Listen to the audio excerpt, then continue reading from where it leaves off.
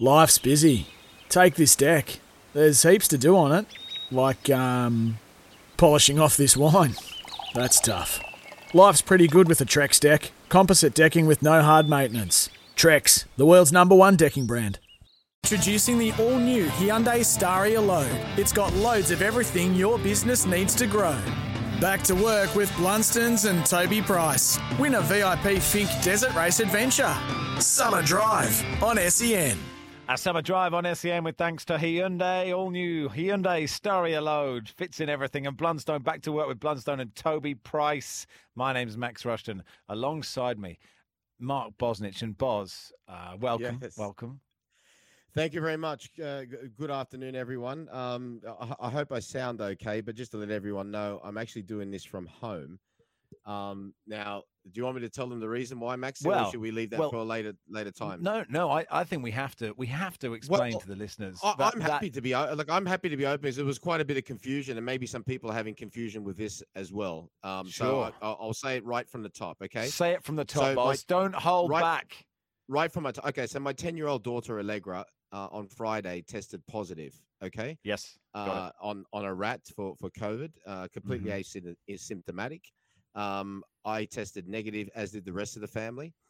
We went to get a PCR, Allegra and myself, on Saturday. I'm negative. She's positive. Got it. Now, her mother and her 5-year-old brother tested positive on Sunday. I, again, tested negative. Now, originally, when I was coming in for the first 2 days, what I was told, that if I had a negative PCR and a negative rat, that I was okay to come in. But that's now been changed. I have to stay home. Subsequently, I don't know why. I mean, we've hopefully got Dr. Ziad, my friend, on later on. He might be able to explain it. Yeah. But I've tested negative each and every day, both to PCR and to rats. So I'm obviously isolating at home, but I was not allowed to come in today. And just to let everyone know, I'm boosted. So is my fiancée, Sarah, and the 2 kids who are 5 and 10 both had their first dose. Now, both kids are completely asymptomatic.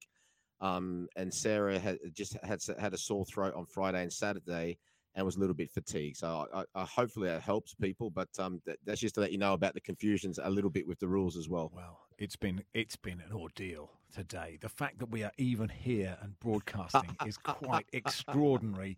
Mark Bosnich, his line dropped at 2 minutes to 3. At 2:30, he didn't have a microphone. He had just got a piece of string and a cup connected between the Sydney studios and his house. His wife, unbeknownst to anyone, his fiancée, designs microphones, and she had a room full of them, but she hadn't told anyone. And then she brought one in, and then it couldn't plug in, but we could plug it in.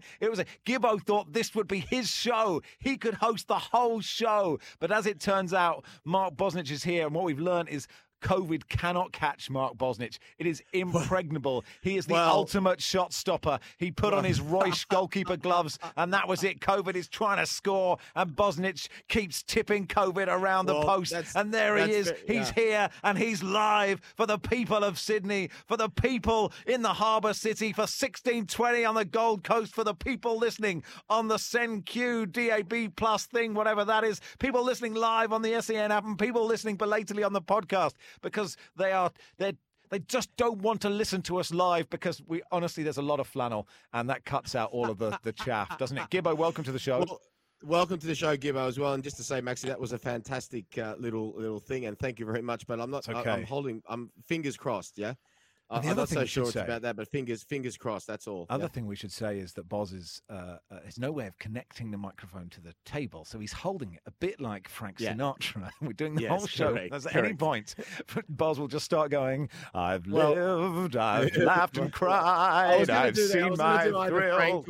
Frank or Bruce Springsteen. But Gibbo, that was quite an ordeal trying to get me to get a decent microphone. Like I said, Sarah, my fiance, came in with one, but then it was a whole contraption, which was great, but I couldn't connect it to anything. But we shouldn't be talking about Sarah's contraption. It's only 3 p.m. Honestly, people. Gibbo, welcome. Hello, mate. G'day, Max. G'day, Bozza. I have to say, for a second there, I was thinking, oh no, this is my opportunity. Bozza's gone down, and I feel like any guy who's broadcasting career is, just starting to grow. You need some people to go down every now and then. Hopefully 100%. They're okay, but And I thought, oh no, this is it. But Bozza, I'm glad to have you back here again after a massive game last night. Well, keen to get your thoughts.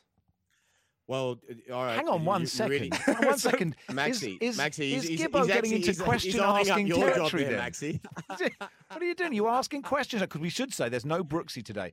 And it's very worrying because Ben, who normally produces the breakfast show, which presumably actually has some content in it, he's producing the show. He's not an on-air producer, so we can hammer him, and he's got no comeback. But he's given us a lot of content to get through in today's programme. I'm not sure that's what the listeners want. He's sent me like 2.5 pages of notes, which I'm happy to read at any time. But listen, Gibbo, you asked a question. Yeah, there you are. You're hosting already. Hello to Spanky in Helensburgh, says Mark. Mark Jr., Max, love you too, individually and as a pair. Please try today. From your friend Spanky. Well, Spanky, this whole show. Everything every day. We try as hard as we can. Gibbo, your question was about the Socceroos 2-2 draw with Oman. Yes. Wasn't it? And you wanted to ask which one of us about it specifically? I'd love Boz's thoughts. I'm a casual football fan, and you hear when the Socceroos are going well, and then you hear when they're going poor. The Matildas had a poor result. Bozza, what is going on in Australian football? That's 2 questions, Max. That's okay. So that's okay because I've been ready for. I actually got off the back of our conversation the other day of Daniel Jesse. I actually got up at about 6:30 to look at a replay, but it wasn't up yet. But that's another story altogether. The thing about Australian football, it needs a complete reboot. Now I'm going to try to keep this as short as possible, because I could just go on and on and on. No, we've got 3 hours, mate. Come on, fill it up. I know, but it doesn't matter. We can keep coming back to it. Whether we qualify or not. The whole thing needs a complete reboot from top to bottom. All right. The leagues, and when I say the leagues, the A-League and the NPLs, they need to align. The grassroots is all over the place and has been for quite some time. The fees are completely out of control. And we are producing robotic players, completely robotic players. And you've seen as well, with the Matildas, especially when they went 1 goal down, with the exception, you have to say, of Sam Kerr, it's pretty similar. And apparently it's pretty similar what's going through. Now, on the Socceroos last night, regardless of robotic players or not, and regardless of anything else, you should not be drawing with Oman in an important World Cup qualifier. You should not be drawing with China in an important World Cup qualifier. You take those 2 wins out of those games, gives you 4 points. You're on top of the table. Right now, we're in big trouble in terms of if we come third. If we come third, my belief, and I've said this before, is that we will not qualify because first and foremost, we've got to beat the third place team in the other Asian group. At the moment, it looks like United Arab Emirates, who are coached by the ex-Socceroo coach, Bert van Marwijk. And then whoever wins that game will play a one-off game against the 5th place South American qualifier. Now, let's get to the game. Let's talk first and foremost about the actual game. Once again, a decent first half, you have to say. But second half, as soon as the Croatian coach for Oman, whose name escapes me right now, changed it around a bit, we had no comeback whatsoever. Okay? And this comes down to the manager. And I've told him this before. And I've known Graham Arnold since I've been 14 years of age, yeah? And we've had good moments and bad moments in terms of friends. But as I said to him when he got the job, look, you don't expect me just because I'm your friend just to sort of say it, just to sort of, give it a boys club one, basically. And he knows that. And I had a crack at him after I heard him come out and say after they got 1 point out of 6 against Saudi Arabia and Japan, everything's going fine. No, it's not, Graham. All right. And you always told me that you had plan B, plan C, plan D. That is quite apparent that you don't. Okay. And the other thing as well, and this is coming down to a technical point of view. You've got a boy in Franz Karacic who's on the right back, okay, who's played, I think somebody put up today, 135 minutes of football. And he only played last Thursday against Vietnam. And you've got Ryan Grant on the bench. So don't you think when they stopped the supply going down that side in the first half, which Boyle was doing really, really well, that you would have made a change and actually brought Ryan Grant on for him? And also, like I said, when they do make changes and they bottle up the likes of our individual players like Matthew Leckie, like Tommy Rogic, like Boyle, which they did do for the second half, you've got to have a plan B and a plan C to go to. And it's quite apparent that you haven't. The players have got to take the players have got to take. The players have got to take their share of responsibility as well, because, like I said before, you can say what you want about the playing group, but, and this is no disrespect to China and Oman, you should not be drawing with those two teams. And in the end, that will cost us. Now, they keep saying it's still in our hands. Well, okay, if you beat Japan and you beat Saudi Arabia, it's still going to depend on how much Japan will beat Vietnam in that last game. But I really do think that Football Australia have to have a serious think that if we go into the playoff, is Graham Arnold the right man to lead us into those playoff games? And after what I've seen during this World Cup qualifiers, as well as the Asian Championship, the answer to that question right now, in my opinion, is no.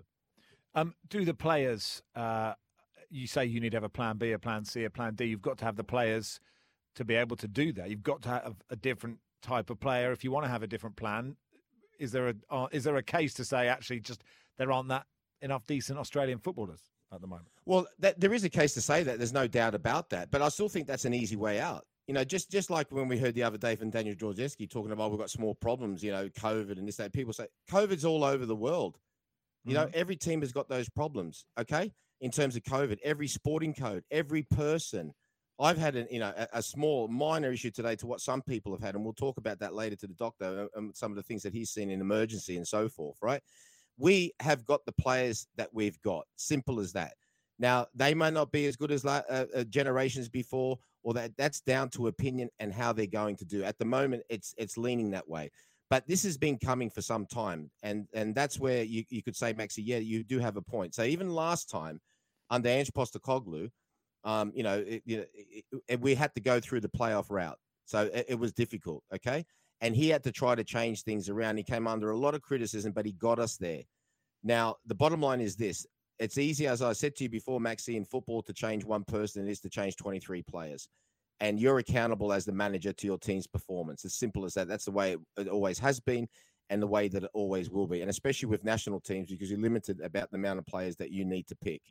Okay, so stop with this sugarcoating everything, you know, and we've heard it before, you know, and then, you know, I was watching the replay today and Luke Wilshere, who I love Luke Wilshere. Okay, he's on their TV with Mark Milligan, who I love as well. But maybe that's a good reason why they say to try to keep players, you know, off TV for a certain amount of years before they can comment on it, because they don't want to say anything.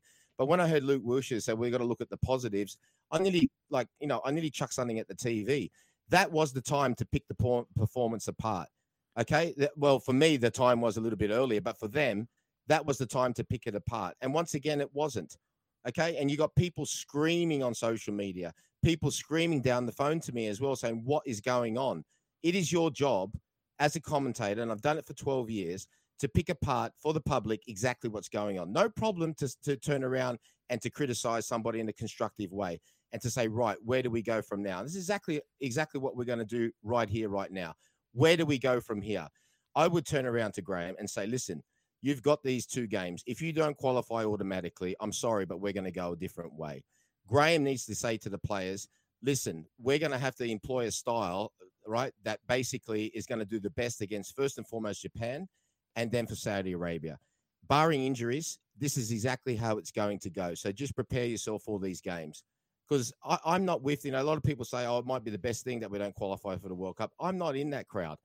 I think it's a disaster if you don't qualify for the World Cup, and especially at this moment in time, because I think, number one, you need the kudos. Number two, the money is very important for the federation, for the whole game. Okay, but long term, and I don't like using the word long term because I actually think that we need near term, coming back to Gibbo's original question. Yeah, we've got to have, whether we qualify or not, a complete look at everything in the game and stop. And I'm saying to you, stop putting away or shunning away good people in the game. There are so many good people that even foreigners that have come over here that basically, I'll tell you what happens a lot. They bring them in. They get all their ideas and they think they can do it themselves. It doesn't work like that. Stop doing that. Start working for the game instead of just working in it.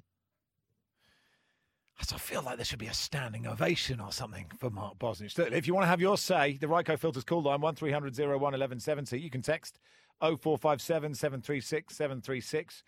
The Twitter at Max Rushton, at Real Mark Bosnich, official Mark Bosnich. What are you? What's your Twitter handle, Boz? The Real Bozzer, I think. The Real Bozzer, at the Real Bozzer. What would you have thrown contraptions? Because I've got all these contraptions everywhere, Max. It's a little bit difficult for me to sort of get everything at once. You're in your flow. The Real Bozzer. What would you have thrown at the TV, Boz?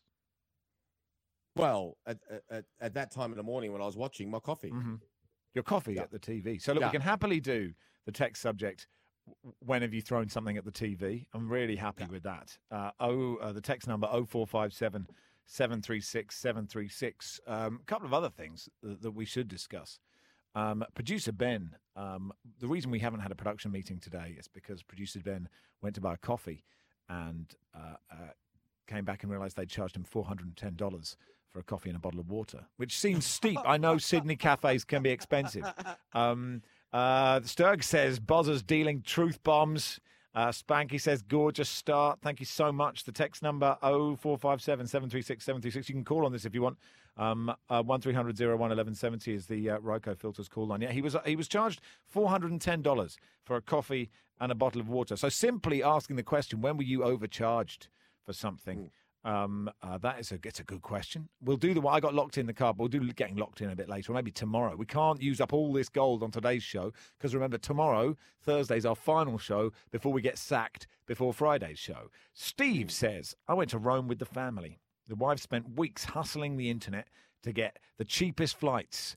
200 quid from the UK, all in, says Steve, listening along from the UK. First couple of hours there, she got obsessed that we needed to see Rome by horse and carriage, 300 metres and the same price as the flights. We got dropped off. So happily take your stories of when you got ripped off, please. 0345. No, that's a different radio station. I work at a lot.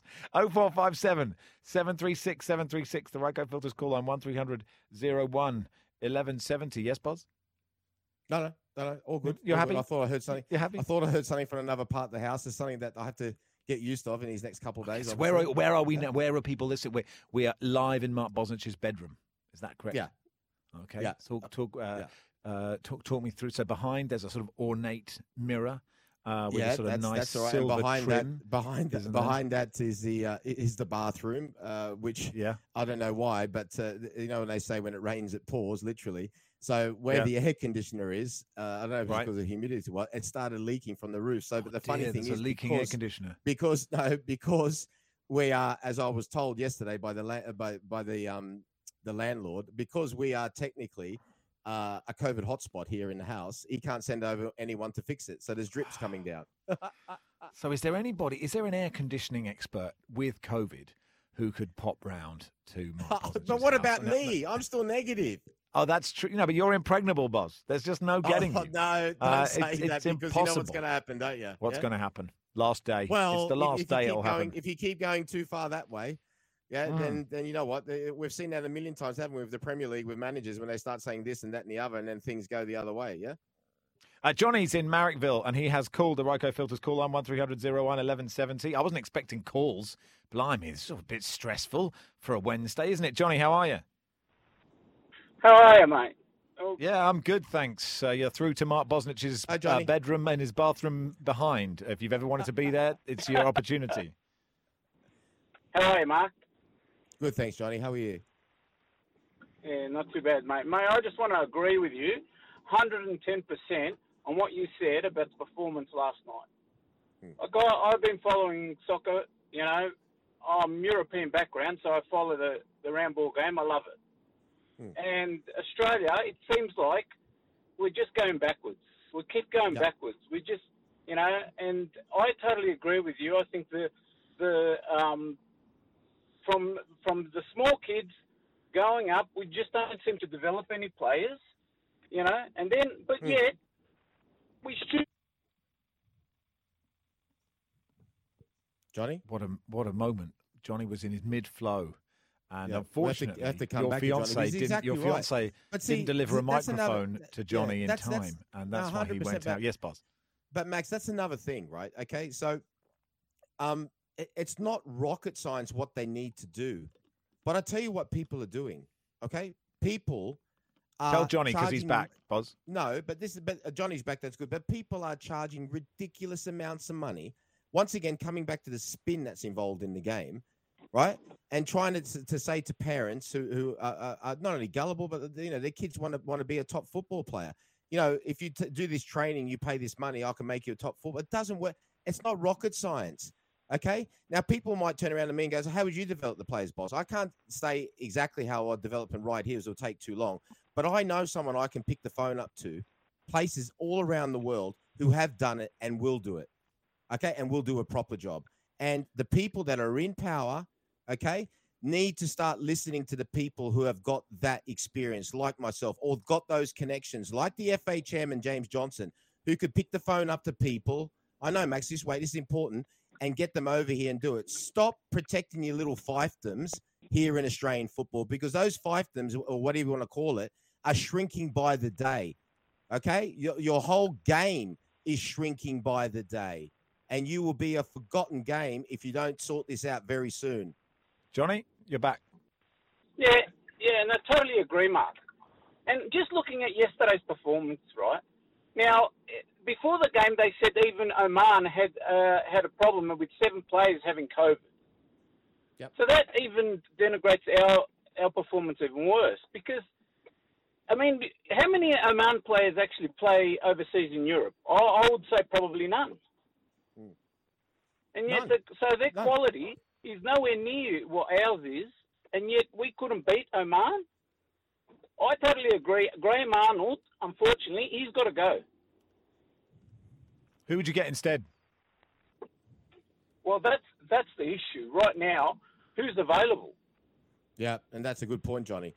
And the thing is, a lot of people, and I thought about this morning, a lot of people I spoke to everywhere is like, there won't be a great deal of time. But, I mean, I'm just thinking about, the history, in terms of, what has worked. I don't think if Gus Hiddink hadn't been brought in right at the death, it would have been arguable whether or not we qualified, even though we went through on penalties, but that was a completely different side.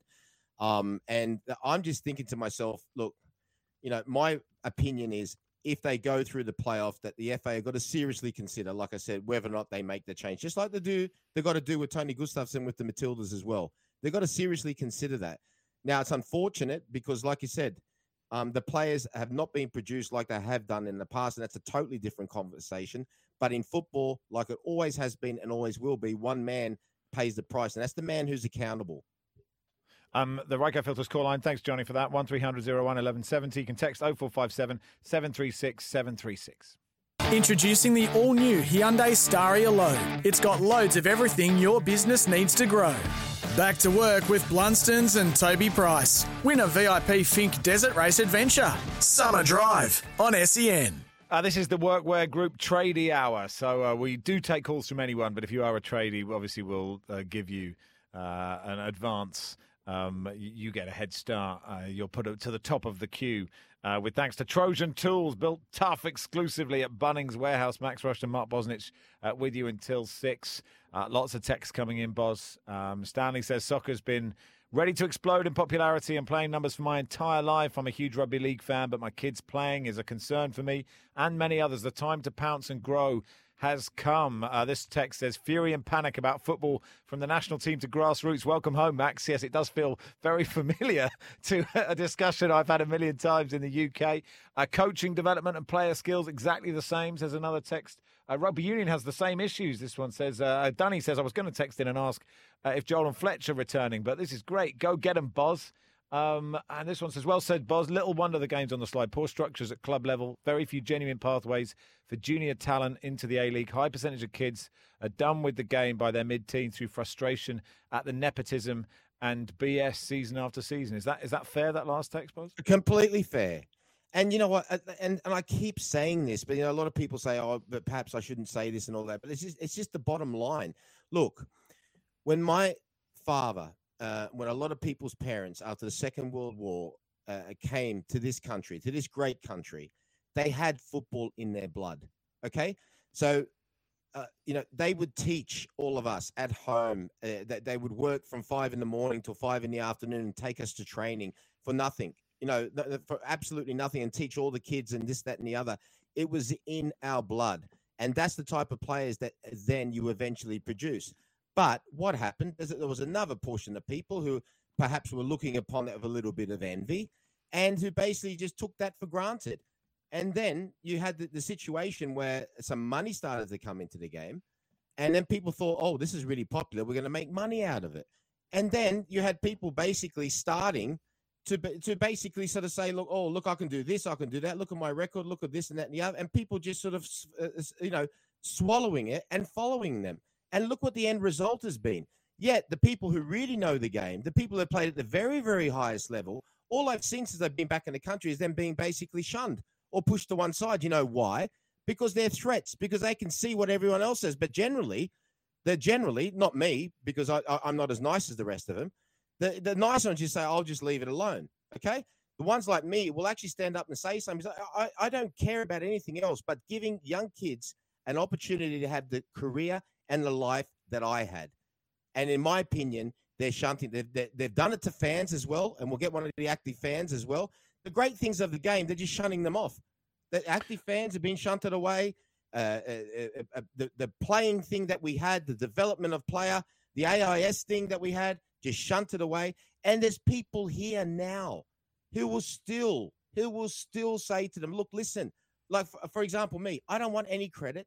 I don't want any money. I've had enough in my lifetime for 2 lifetimes, okay? But I'm begging them. I am begging them. And when I say them, I don't mean, James Johnson, the FFA chairman, is on board. He wants to do this. I'm begging the likes of the federations and those people who are listening who know who they are, stop it. Stop it right now, because I'm telling you now, it's getting to a point where this game, like I said, is going that low. I'm actually considering going to my politician friends and actually asking them to start to investigate some of these things, like the fees they're charging for young children. It's ridiculous. 1300 01 1170, the Ryco Filters call line. You can text 0457 736 736. Keep your calls and texts coming on the state of soccer in Australia. We'll do it at basketball next with Paul Smith, the owner of the Sydney Kings, and then back to your calls. Summer Drive on SEN with thanks to Hyundai. All new Hyundai Staria Load fits in everything and Blundstone. Back to work with Blundstone and Toby Price. This is the Workwear Group Tradie Hour with thanks to Trojan Tools, built tough exclusively at Bunnings Warehouse. Max and Mark would reaching out to Mr. Dilly Ding Dilly Dong be a good move for Football Australia. Time's up for Arnie, says Ben in Toongabbie. The style is boring. If you watch Watford, I'm not sure Claudio Ranieri is the man you want. Before we talk basketball with Paul Smith, the owner of the Sydney Kings, let's talk to Anthony in Pymble. Anthony, welcome. Hello, Anthony. Earth to Anthony. He seems pretty calm about this whole thing. Should we talk to is Paul Smith here, the Sydney Kings owner, or do you want to go back to Anthony? Anyway, Boz, while we wait for one of those people to get in, it's interesting. The reaction is really interesting, isn't it? I mean, we've talked about the existential crisis of Australian soccer already this week, but you've got people talking. Anthony's with us. Welcome, Anthony. Hi, how are you? Yeah, jolly good. Thanks. What are your thoughts? Look, I just agree a bit with what Boz was saying. Bit of background. I grew up in Victoria. I've moved to New South Wales. And my daughter liked AFL growing up. And then we've got up here and she's made one of the academies around in the NPL. The cost is one thing, I think, that puts people off a bit. But also she tried out for one of a rep team for the schools. And she was, she's a left footer. She's 5'8", but she didn't fit the type they were looking for. Said she was probably one of the dominant girls in the tryouts. So I think that's something as well that it's people have this set perception of what they should look like. So, and I think that can be a suffering point at times as well. Well, that's another point. That's a very valid point, Anthony, because that's what I talked about the Australian team last night. I mean, they were robotic, and that's what they're producing: robotic players. And robotic manager. I could have picked you when those substitutions were going to be made. And that's another thing as well. I mean, unless he was injured, you're winning 2-1 and you bring off Aaron Moy, who's one of your best players at keeping the ball. So I can understand exactly where that's coming from. But see, what I'm hearing a lot is as well, Anthony, is that not only are they sort of not picking a certain type of players, it takes all types to make up a team. But just like one of the texts was in earlier, and I'd hate to think it was this, there's too much nepotism going on behind the scenes, and people are too scared to bring it up. But it's happening because I've heard it now in an avalanche for the last 12 years. Okay? And this comes back to my original point. Whether you're friends with somebody or not, I just made the point. I've known Graham since I've been 14. I'm friends with John Aloisi. He didn't stop me asking him when I had to when he didn't win for 18 games at Melbourne Heart. Do you think it's time to resign?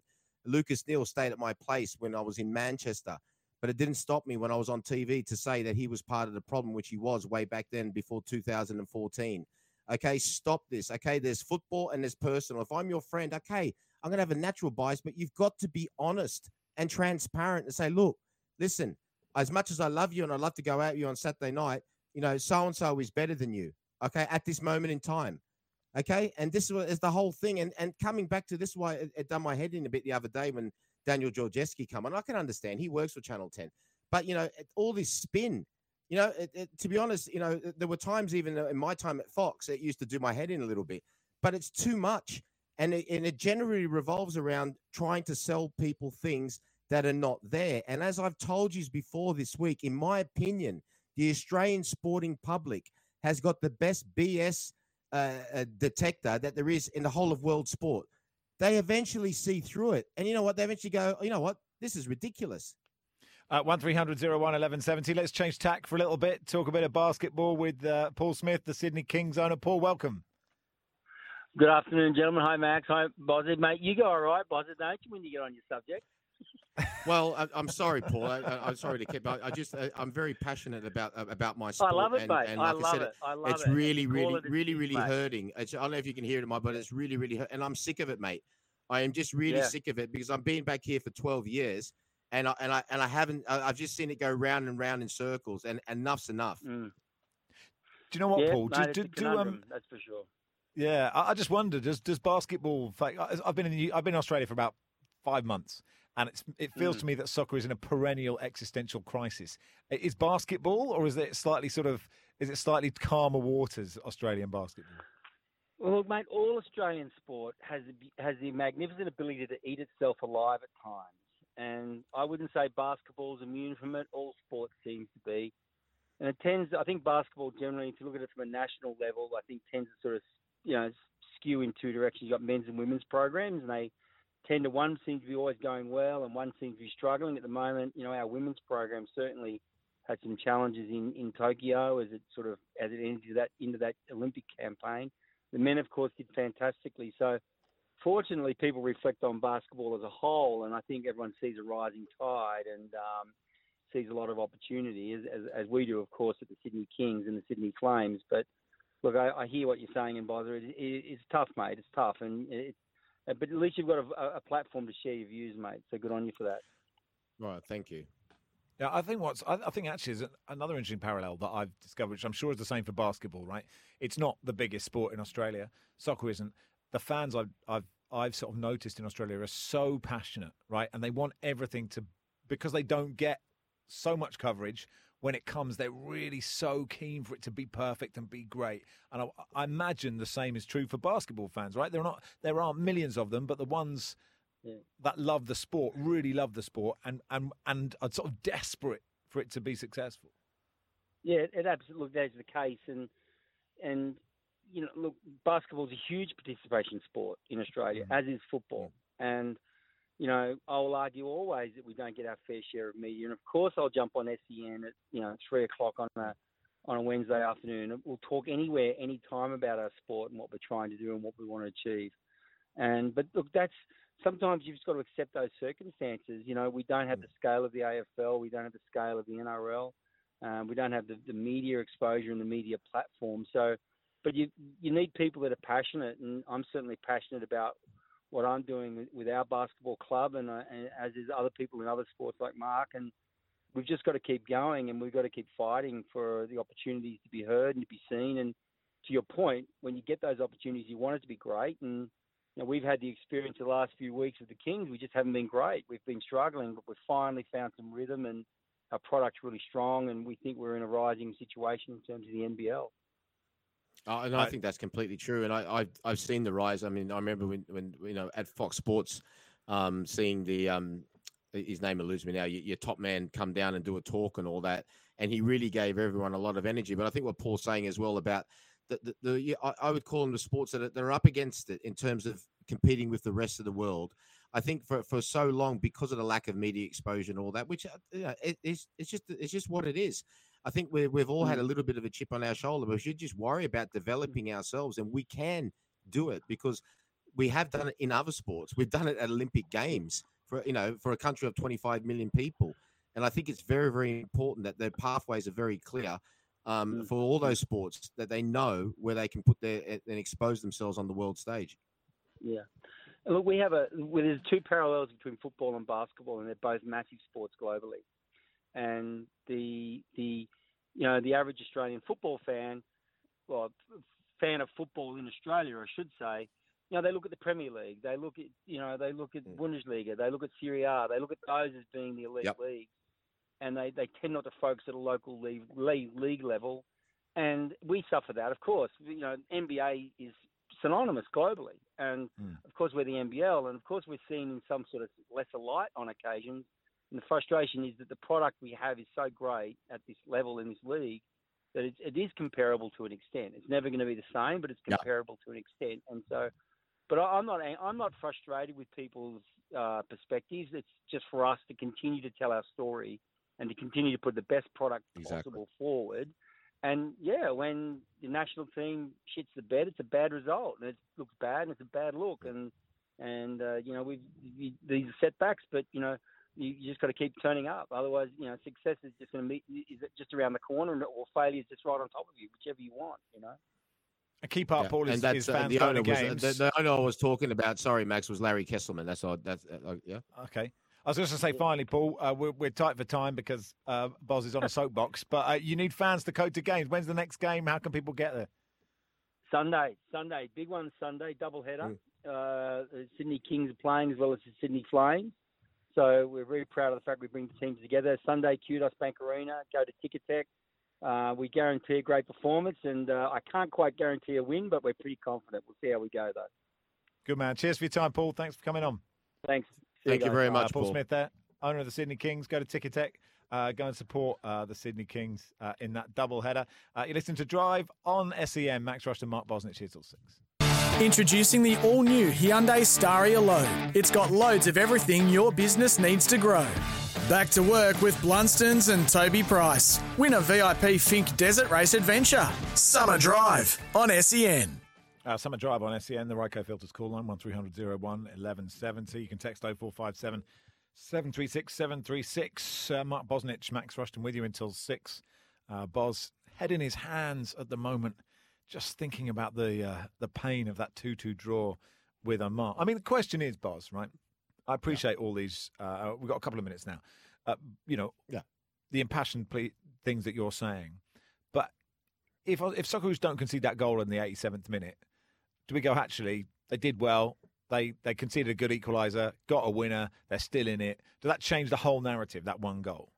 No, it does not change the narrative of what I said about Australian football. Like I said to you in the middle of that rant, I don't know if you probably didn't pick it up because I was just going on. I'm sorry, but like I said, I'm very passionate. Don't apologise. And I'm sick of sitting back and just hearing this absolute dribble coming from people's mouths. Just tell the truth as it is, but it doesn't change the narrative. Whether we qualify or not, there needs to be a complete reboot. Okay, number one, align all the seasons, align all the clubs. Okay, all right. Stop with this business of a closed competition. I've said it for 10 years. Okay, give everyone the opportunity. It's a working class game. It was never designed to be a game where only certain people can play. It's not a boys' club. Open it up for promotion relegation. Okay, I think we should play in the winter, but once again, they always say to me no because it won't be financially viable, whatever. But again, then you're putting that above producing good players. Get a transfer system in. Bin the salary cap. Allow people to speak to people to come over. You need to be taught things. You're a third world footballing nation. Okay, you need help. Let people who know how to do that do it.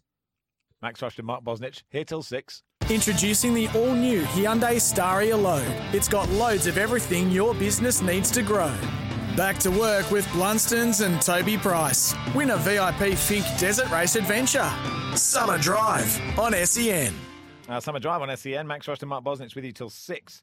That was the Workwear Group Tradie Hour with thanks to Trojan Tools, built Tough, exclusively at Bunnings Warehouse. If you missed the Workwear Group Tradie Hour, you can check out the podcast. It's mainly Mark Bosnich ranting. He's at home holding the microphone like Frank Sinatra or Tom Jones, and you just held up a stopwatch to the Zoom camera. Is that it said 2 hours 27 minutes 58 seconds? Is that the length of time you've been talking continually, Boz? Do you think?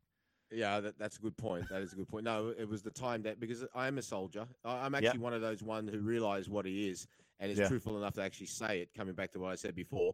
But Gibbo, who I listened to, said to me, get back in 2.5 minutes. So I went in the balcony, took a couple deep breaths, and I'm back. Well done, Gibbo. You happy and with Boz so far? And I'm still waiting for you to today? say the person who I really think I am, Bruce Springsteen. He is the first person I ever saw in concert back in 1985 at the Old Sydney Entertainment Centre.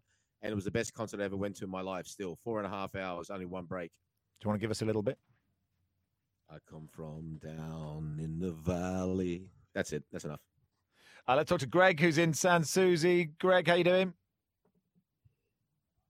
I think Greg's just dropped off the line there, Maxie. I think Greg was gonna talk to us, but then he heard a little David bit from Melbourne. He heard a little bit of Boz doing Bruce Springsteen. He's not a Bruce Springsteen fan. No, maybe he just cut off. And that was it for him. Gibbo, what do you want me to do instead? Come on, we've got a show to do here. David from Melbourne, Maxie. Okay, David in Melbourne. How you doing, David? G'day, boys. How are we? Yeah, super. Thanks very much. Do you want more Springsteen from Mark Bosnich, or are you happy with that small amount? I love Springsteen. Of the boss? Love Springsteen. But Boz, I only listen. I'm in Melbourne, but I'm only listening because I love Max. I love his work in Australia, following his career over here. I rang prior to Christmas when he was on. I think he got cut off when I was talking, saying that I've got an English wife. I go to England, and I had to adapt to a new social group. And I started to listen to the Guardian Football Weekly. Yeah, and it helped me enormously over there in England. So I had some football credibility with people I just met. So I put it all down to Max. So it's a big thank you to Max. Hey, anytime. Is that too much praise? Okay. So, no, I want more, please. I'll have more. I've been listening the last few weeks. Every time Max is on, I'll listen. And SEN's pretty big here in Melbourne. I think it's new in Sydney. So a couple of things. I just ranked to help his career in Australia. So a couple of times great. He sort of pondered. You pondered, Max? I'll let you talk if you want to. Who owns SEN? Yeah, that's a good and question. You haven't seemed to know. So I've ranked it to you. It's a guy called Hutchie. Craig Hutchinson's his name. Yep. Yeah. Now, the reason I bring him up is you haven't seemed to have a great, and this is to help you, not to criticise you, knowledge of basketball in Australia. At one stage, no knowledge at all. You were kind of saying that England and Australia compared their NBA players. And Australia's had like 46, England's had about 10. Yes. We've had 6 players playing the championship, about 4 number 1 picks. So we're quite big in basketball. I'm just pointing this out to help you. But the reason I bring it up is that Hutchie, your boss, who owns the station, owns 2 basketball teams. Is that so? Right. Okay, so when I eventually meet this to help man, you've got to pretend to be interested in basketball, even if you're not, if you're looking to get a gig on SEN. Right, I've got it. Do I have to pretend to like NRL or AFL? Probably AFL for Melbourne, NRL for Sydney, but he's big in basketball. So I just thought I'd try to help you out with that. So thank you, particularly because he does own the Perth Wildcats, who haven't been able to play for quite a while. So I'll get your money up front because it must be hard funding a basketball team when it doesn't play. And Bozza, just for you, 2 questions I got for you. Yes, sir. You do seem to be very hard. As someone who's passing interest in world football or soccer, you do seem to be very hard on the Socceroos and the sport in general. Someone who loves it, you seem a bit harsh. And perhaps, if I'm really argumentative, I'd say Channel 10. At least you can turn on and watch it on free to air, so it has to have more exposure than it did on Fox. Well, not according to the ratings the other day, and that was what I was really alarmed about, and that's why, like I said to you, I was so passionate about it because I said the ratings are alarmingly low. And right now, like I said to you, it's supposed to be a new start. I've never seen more complaints than I've ever seen in all the time that I've been back here. And in terms of being harsh on the Socceroos, if you want me just to sit back and just to let that go, well, like I said to you, you are newly adopted to the sport, but you haven't quite got it yet. Yeah, it's called passion. It's called being a winner. Okay, enough's enough. Yeah, we're talking about Oman and China that we lost points to. So regardless of the depth, which we go on to for days, or this, that, and the other, if you cannot take 3 points off China and Oman, you don't deserve to be at a World Cup anyway. Greg? Oh, he left, Boz. You were mean to him. You're a meanie. You're a big meanie, Boz. Yeah. Well, it's not that. I'm just telling the truth because I'm sick of this. Honestly, for 12 years, I've just sat here and watched it. I could just see, I see a lot of these people's MO. Yeah. What they do is, like I said to you, they play the long game. Yeah. They just try to keep they keep trying to upset people who are good people, upset them. So eventually those people just go, you know what, this is not for me. I'll go to something else. And that's what they do. Enough's enough. It's time for those good people to stand up and say, enough's enough. The Ryco Filters call line is 1300 01 1170. The text number 0457 736 736. You are listening to Drive on SEN with Max Rushton and a heated Mark Bosnich. Let's talk to Anthony Caceres, midfielder for Sydney FC, flying out tomorrow for their clash against Adelaide United on Friday night in the A-League. Anthony, thanks for your time this afternoon. How are you doing? I'm well. How are you? Yeah, really good. Good afternoon, Anthony. Thanks for coming on. We had Craig Foster on the other day who'd watched watched your game recently. Said one of the best games he'd seen. Which was that, Boz? That was the Sydney FC Melbourne game, wasn't it? Yeah. How was that game, Anthony? Yeah, it was great. Intense game, good atmosphere. The boys were up for it. I think we showed great character coming from behind in a difficult part of the season for us. We've been bombarded with games recently. We rose to the occasion, and our pride made us dig deep and come away with a point. Anthony, it hasn't been the happiest of seasons by your own very high standards at Sydney FC. Do you think that perhaps that maybe as you go towards this season, you've had a lot of the same players, a lot of the same playing style so far, that maybe that Bimby and the players are looking to maybe just change things up a little bit? Yeah, absolutely. I think, we're used to being on top, but, once you are on top, you can't stand still. You always need to look for ways to improve. Otherwise, teams tend to work you out. Personally, I've tried to change my game. I want to get into the box more and contribute more with goals. I think that can bring a lot to the team. Usually we rely on our strikers heavily to score the goals, but if they come from different positions, I think they'll add an element of surprise to our game. Obviously, we're used to being the hunted, given our recent success in the last few seasons. But this year we find ourselves in a tricky situation where we're chasing the competition from a position further down the ladder. So, Sydney's a winning club with a winning mentality. And at the end of the day, our pride and, what the club stands for demands us to get results. So hopefully we'll start picking them up more regularly and climb the ladder. You say you try to change your game a bit and try to, get in the box more. How difficult is that to change? I don't know, like instinctively, if you're you naturally feel, when they're bombing forward, you think, I'll just drop back a bit because, someone needs to pick up the pieces. How difficult is that to change that instinctively? Look, I was always an attacking player by nature. Throughout my career, I found myself kind of being shuffled around in midfield between defensive and attacking roles. I started this season in a defensive role, but with Bimby pushing me further forward, his instruction to me and my willingness to score more goals has led me to finding better positions in the box. Ultimately it's a change in mentality. When you're playing in a deeper role in midfield, you tend to kind of have different responsibilities to, rest in defense and make sure that everyone is picked up in case of a counter-attack. But now I have the freedom and the license to go forward, and I feel I'm making the most of it. Max, just to fill you in, and Anthony won't say this because he's too humble, but I can say it on his behalf. His greatest strength is actually his greatest weakness because he's such a good all-round player and he can fill so many positions in. It's very easy for the manager when somebody's missing in another position just to go, oh, Anthony, you go fill that position. Anthony, you go fill that position. But in my opinion, I mean, like I said, he may agree or disagree. And obviously, like I said to you, he's very humble and he doesn't want to say something that he shouldn't do because as a manager, he wouldn't be happy. I know that. But sometimes that leads you to sort of, to become a jack of all trades and a master of none. But since he's been given the direction, he can do that. And I think he's far better in an attacking role. Do you feel much more comfortable in that attacking role, Ed? Because you can create, you can score goals. Boz just asked you the longest question in the history of broadcasting. I heard the big rap.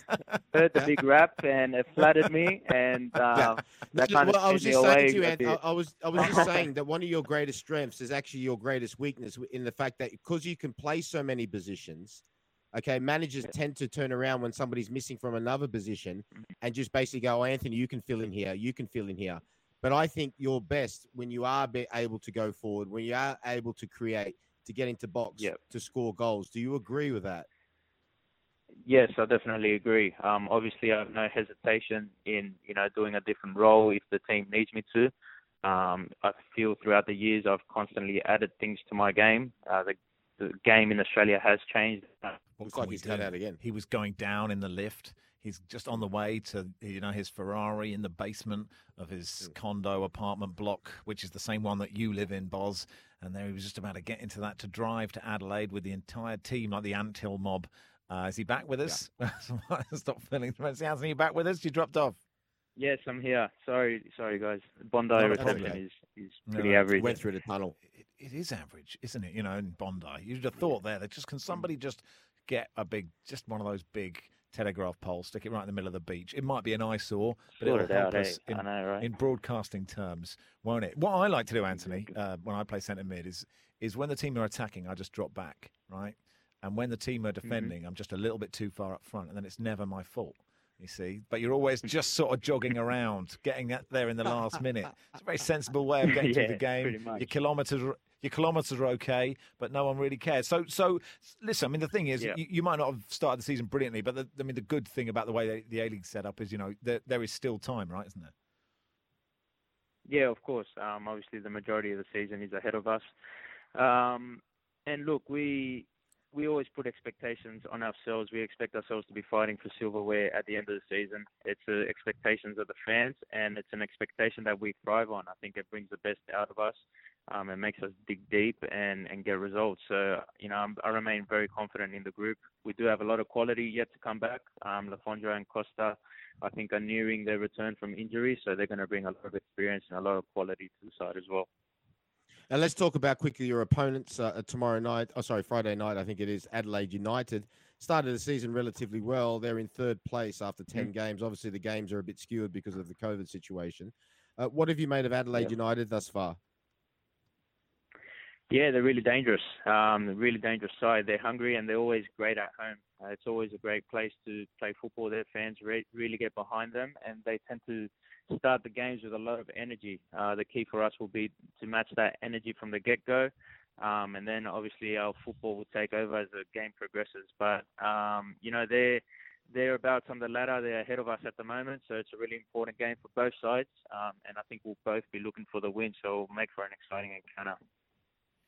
Anthony, thanks so much for coming on. Good luck with the game, and I'll see if I can sort out the Bondi reception for the next time you come on. Please do. Apologies for that. Thanks for having me. No, don't worry. Anthony Caceres there. Centre mid, playing more attacking now, praised by Mark Bosnich. I like it when you dole out praise, Boz. It's a positive trait in a human being. Can I tell you something? I think you have great energy, Boz. I think you fill a room with buoyant energy, be it this sort of passion that you're showing us today, or the lighter side of Mark Bosnich that was the sort of Monday, Tuesday vibe that we got. I think you bring both to the party, and it's wonderful to see. Thank you so much, Max. I really appreciate that. You see, that's how you take it, and that's how you take a compliment, everybody. If anybody would like to give Mark Bosnich a compliment today, 0457 736 736 1300 01 1170. Andrew says, loving the show. Any chance Max could have a Mark Bosnich-like rant session before the show wraps up? It's very hard. Do you know what? I work at Talk Sport in the UK, world's biggest sports radio station. And I don't really get heated about anything, Boz, because, I've heard you a couple of times over the years. No, subjects that mean a lot to you, and if somebody serious ones, yeah. Yeah, no, you do. No, but you do. But you've got a very, and this is the difference between you and I. This is why I admire you so much.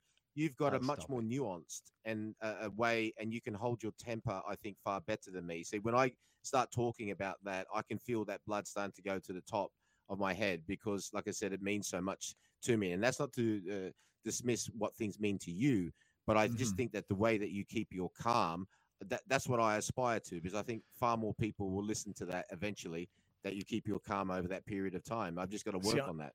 Yeah, I'd worked for this radio station for about 7 or 8 years, and I'd never really lost my temper in the whole of the time. And then I got onto the subject of the Lord of the Rings movie franchise, and honestly, it is just interminable, that film franchise, right? It's too long. The films go on forever, and it's the same every minute of every single movie, right? It's like the goodies take on the baddies. One of them wins a battle. They get some bigger friends. They have another fight. It keeps going on forever.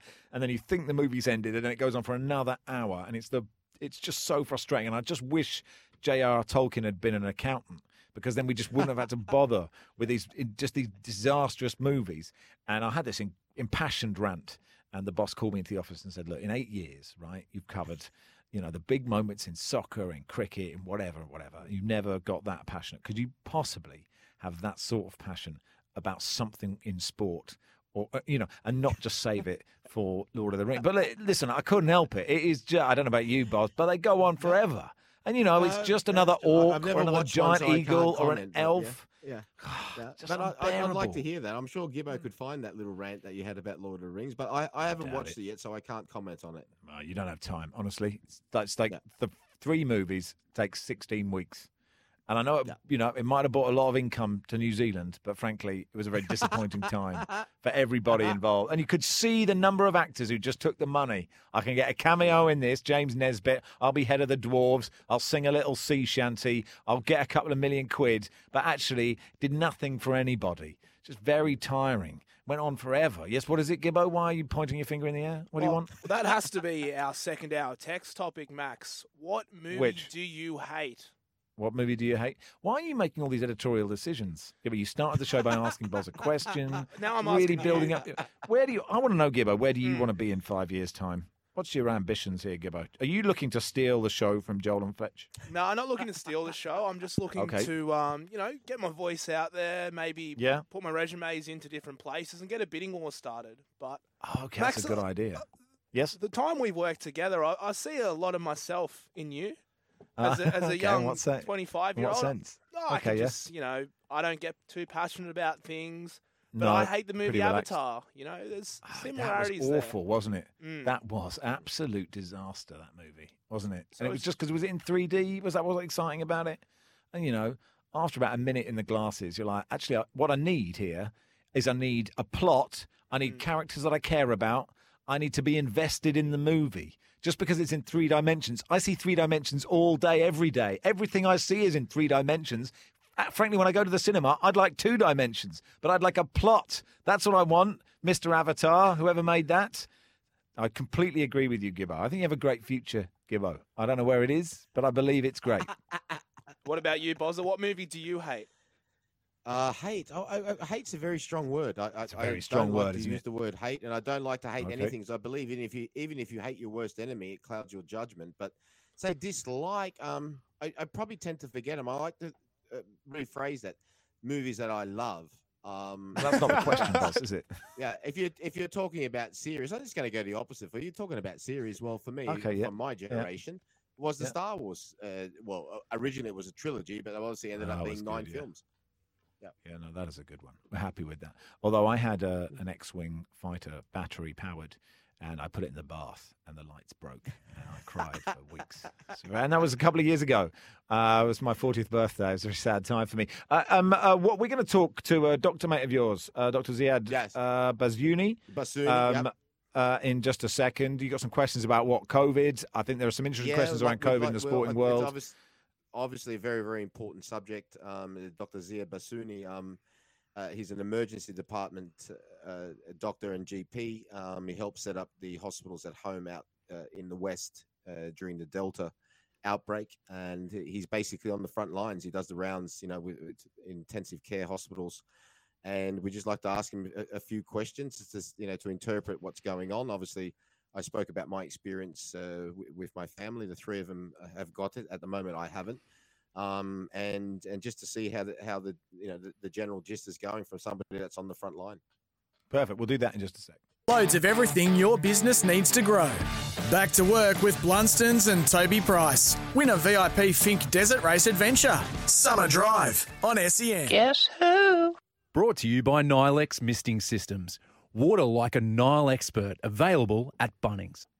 Let's play Guess Who. It's Boz v. Gibbo. I've thought of somebody. You have to ask me yes/no questions. Away we go. Right, it's different to the way you do it. Here we go, Gibbo. You can start. Am I Australian? Yes. Am I in TV? Yes. Mornings or am I in mornings?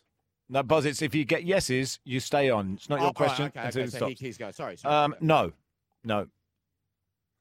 Am I in sports? No. Gibbo. Am I at night time? I mean, no, not really. Maybe. It's just a daft question. Boz. Am I a male? No. Gibbo. Am I in reality TV? No. Boz. Am I in news, like as in Nope. a news presenter? Oh. No. Gibbo. Am I a game show host? No. Boz. Am I in any form of entertainment? Yes. Okay. Am I on commercial TV? Yeah, I guess so, yeah. Well, not pay TV, commercial TV. You know what I mean? Like, terrestrial. Am I on Channel 7, or am I on BBC 1, 2, or 3, or am I on satellite? Like, you know what I mean? So am I on commercial TV? Not necessarily in the present tense, but yes, you were. Oh, right, okay. Am I alive? Yes. Okay. Great if someone just clips that out of context. Boz just checking if he's alive on the radio. I think you hope so, Boz. Yesterday, the guy was born in 18. Whatever, so you never know. No, it's a good question. Entertainment. Go on, Gibbo. You ask one. No, Boz, your question. It's not the way the game works. All right. I love Guess Who. We're still on air, by the way, everyone. Mark Bosnich, pensive. Am I underneath the age of 50? Yes. So I go again. Do I work for Channel 9? No. Do I work for Channel 10? No. Yes. I think so. Boz. Do I work for Channel 7? No. Do I work for the ABC? No. Do I work for SBS? No. Well, that's all the that's TV all the commercial stations. channels. Yeah, but you can be on TV back in the day. I don't know what, can't you? But you don't work for that channel. What other shows exist? What other things can you see on TV? I guess. Yes. Was my show Sail the Century? No, more Guess Who coming next.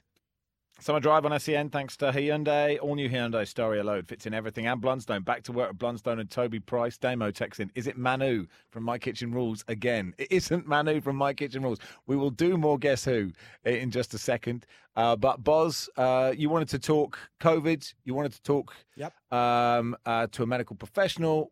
Why did you want? I mean, it's always important to talk about it. What was the reasoning? Well, I like I said, it's obviously very, very important to all of us still, and I really wanted to get coming back a little bit to what I spoke to originally about the football here in Australia. The words of somebody who's on the front line and who's been an expert, Dr. Ziad Bassouni is a friend of mine.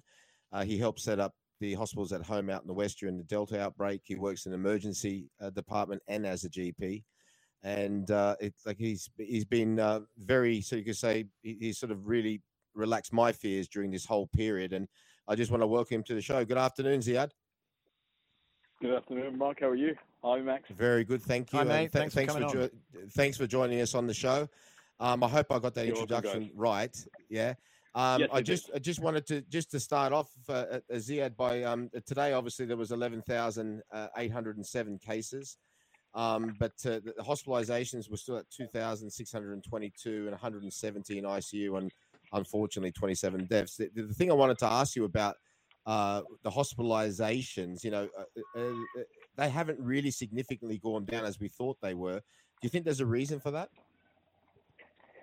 Yes. So what we do in general in public health is we try to model the expectation. So we try to work out what's going to happen in the future.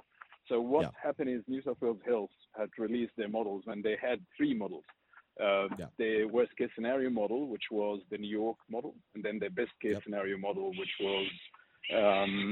was South Africa and London. And they took another model, which is the one in the middle, said we'll just go for the middle and consider that as New South Wales. Both models showed that the hospitalization would decline quite significantly with the case numbers dropping and the ICU dropping, which did not happen with New South Wales, which is interesting. One of the main reasons for that is the burden of disease in the elderly is higher. What does that mean? Think about a relative of yours that's 65, 70, or 80 years of age. He would not only have COVID, it's probably got COVID, high blood pressure, high cholesterol, a bit of diabetes, other medical problems. And when you get to a hospital with COVID, we try to fix everything, and that means you stay a bit longer.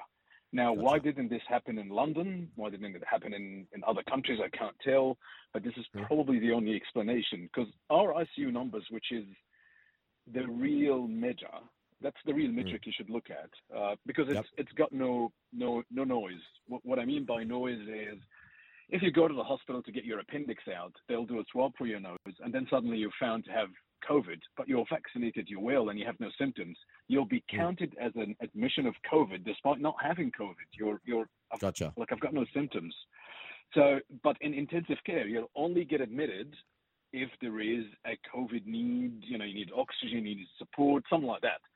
So that the numbers in intensive care in New South Wales are declining. We were 180 a week ago, and now we're 170, and I expect that to continue to decline. And actually, New South Wales done much better than the best case scenario, which is the Gauteng or South Africa and London case scenario. So I think it's related to that. The elderly patients are needing, they have higher case numbers, and that's quite clear in the numbers if you look at the age distribution, and that means they stay longer in hospital. Now, something interesting, if there was a tweet, the tweet that you're talking about this morning, one of my friends who's an epidemiologist actually responded and said, I expect that to drop within the next 2-3 days. And the reason is the highest admission for over the 65, or the highest number of patients for the over 65, were about 2 weeks ago. And normally hospitalization lags around 12 to 14 days. So within 2 weeks, you should start to see a drop. So I expect the numbers to start. Well, they are dropping, but they're higher than what we would have liked, if that's the right word. So I expect by Monday we'd see actually a significant drop in the numbers in the hospitals. It's important, isn't it, to make the differential between hospitalization and people in ICU, people on ventilators, because from my understanding, that's with Omicron, that has seemed to be less. Is that right? Yes, definitely. The number of for vaccinated patients, Omicron in about 90% of cases would look like your common cold. You'd get a bit of a headache, you might get a bit of a shivering overnight, your runny nose, and you sneeze a couple of days and you get better. Yet I do review every week between 70 and 100 patients of COVID, and this is definitely different than the Delta. In the middle of Delta, we used to get 1,000 patient overnight to review next day. We were smashed. Now we barely get 10 to 20 patients because they're so well and they get accidentally found out. And the risk of you going into hospital if you're vaccinated with Omicron, especially if you have a third booster dose, is so low that the government is quite comfortable in New South Wales to restart the elective surgery or surgeries that are not an emergency. So from next week, they're talking about restarting 50%, which means that we're so confident now with the numbers that it's not going to overwhelm our health system, which is ICU is the most important part of it.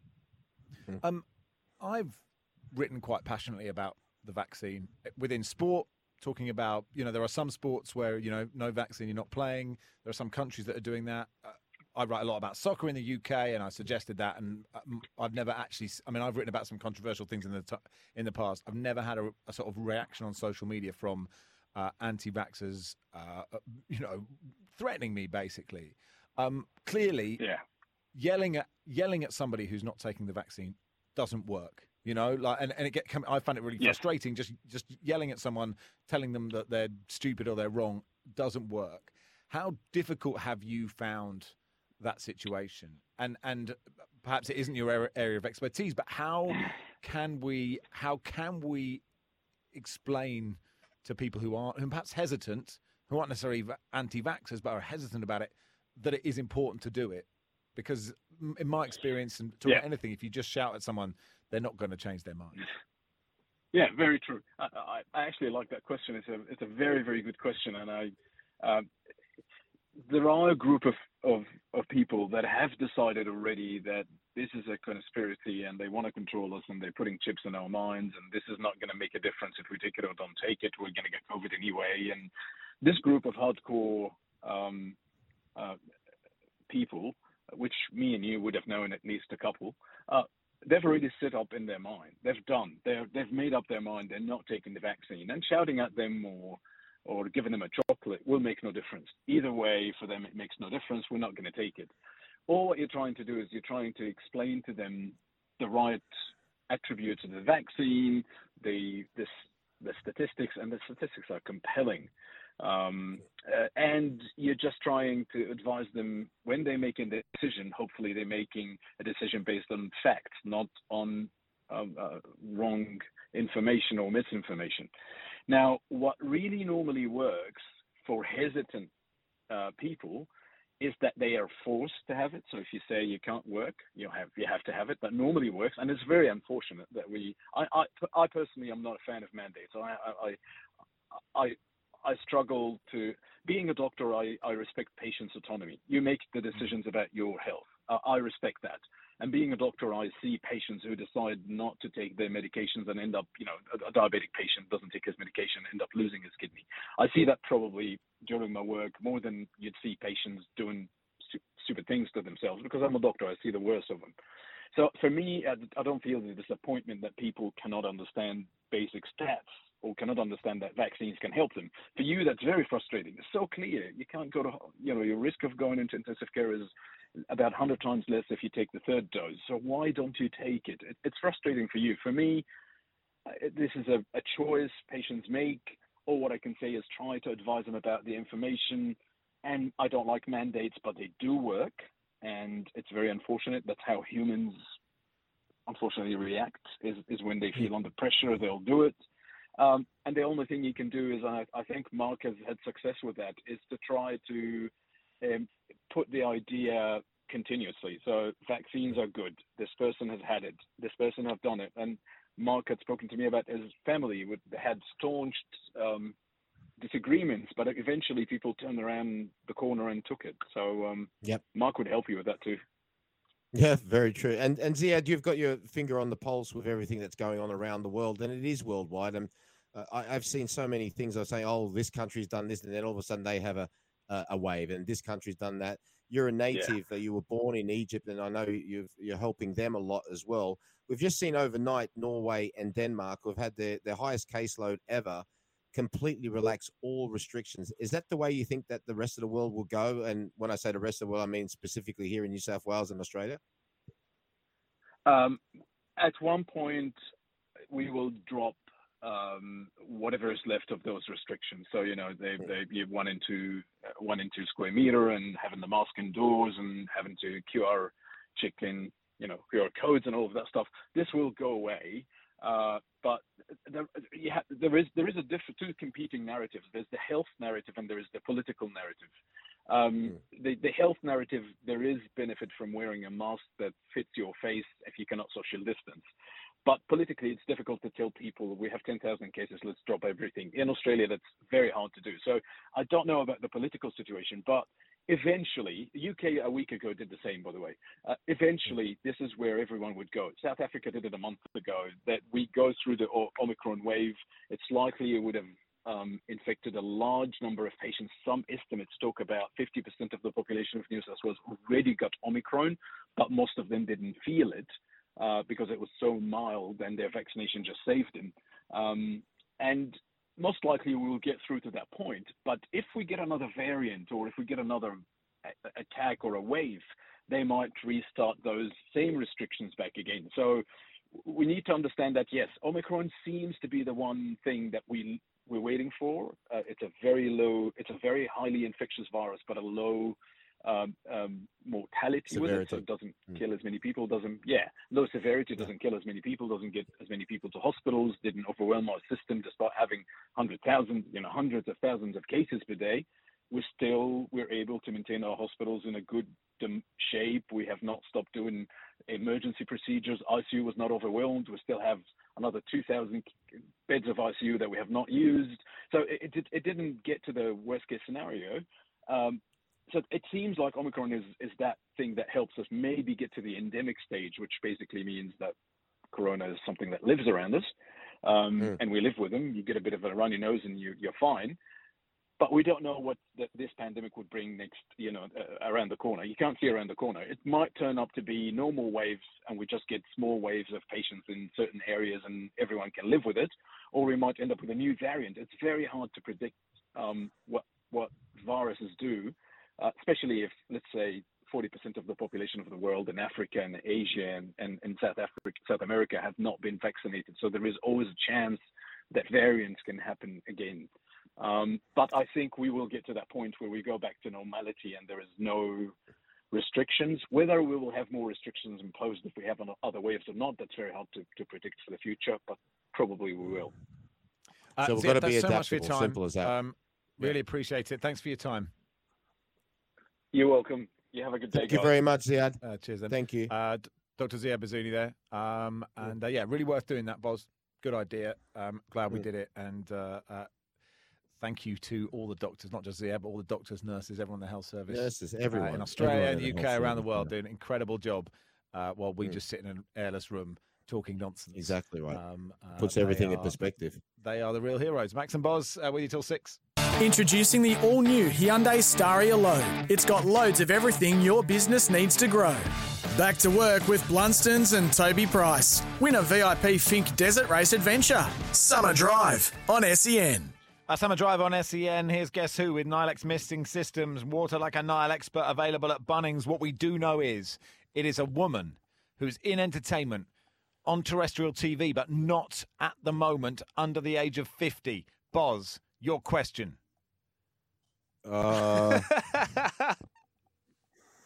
It's important that the two of you play this game properly. Otherwise, we'll be here forever. I'll pass the question. I haven't got any other questions. I really can't think. What do you mean you haven't got any other questions? It's wonderful. What other areas of entertainment are there? What areas of entertainment are there? Well, there's plenty. Is she in film? Like when I say film, like TV shows, documentaries. TV, okay, yeah. Like what? Like what type of TV show? TV films or series? TV series. Series, good. Yeah, what type of series could you have? Big in Australia. Neighbours, like things like that. Yes! God, such a great question. We're going to get so close to this after the news and sport. 5 o'clock, Mark Bosnich. It's getting close in Guess Who? It's extraordinary. Introducing the all-new Hyundai Staria Load. It's got loads of everything your business needs to grow. Back to work with Blunstones and Toby Price. Win a VIP Fink Desert Race Adventure.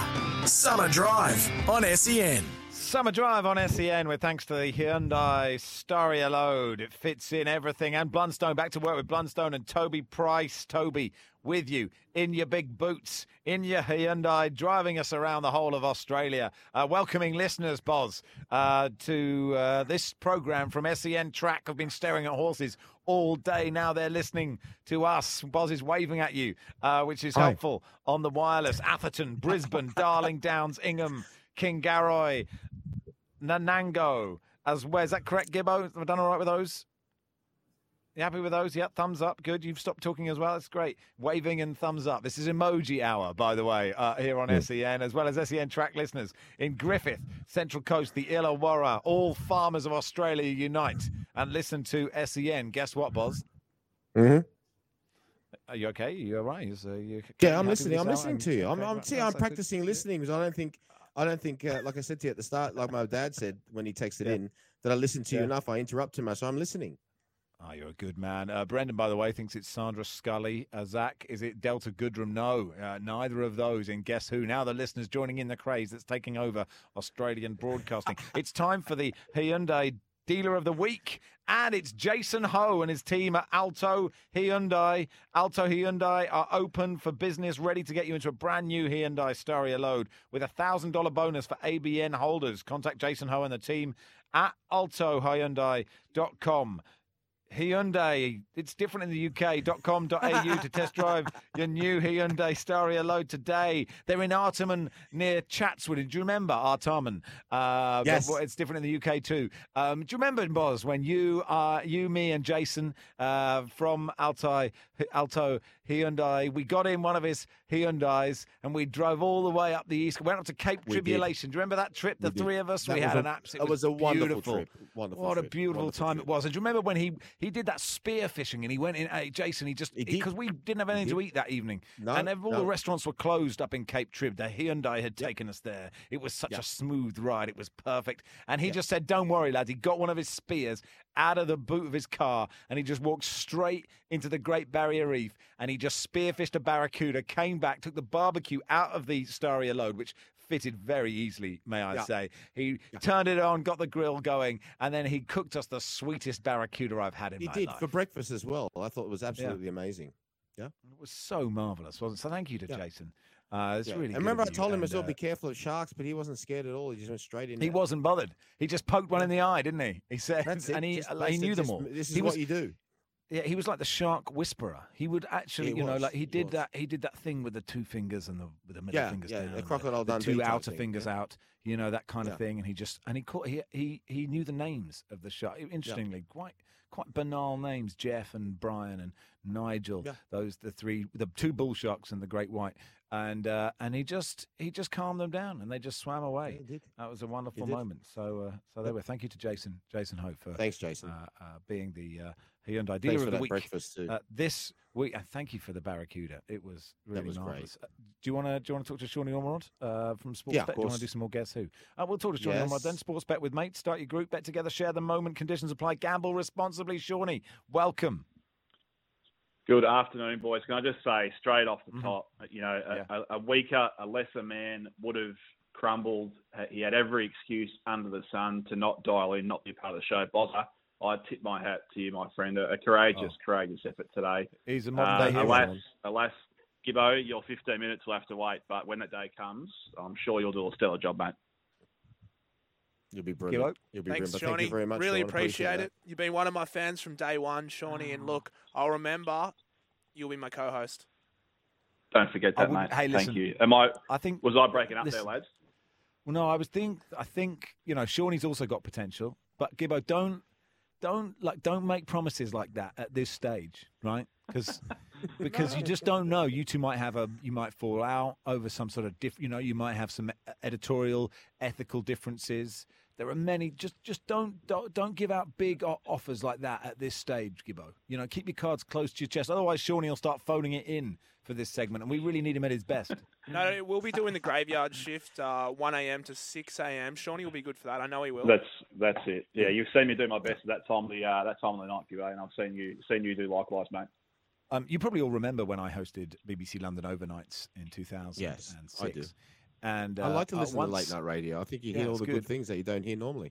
Once they gave me two producers, right, and we only had one for the overnight. It's not an overstaffed shift, and so I went and got a tin of beans, and I put one of the producers in another room, and I just got him to count the beans, and we just faded him up occasionally. So we were just doing the show as is, and then we should get Gibbo doing this one day, because honestly, it was gripping. It was just like, we're chatting away, and you just fade up a man going, 136. And people were guessing. It was like sweets in the jar, that quiz you play. Honestly, it was the best radio I've ever done. And then a woman in leather trousers took me to a cafe, a bit like Jerry Maguire, and she said, you're never going to work at this radio station again. But I was in a busy cafe, so I couldn't yell and scream. It was very upsetting. And then she moved to Norfolk, and I got the breakfast show, and the rest is history. Shawnee, what are we talking to you about anyway? You might have just uncovered a new betting market there, counting the beans. I might claim that one. Just take that to the powers that be.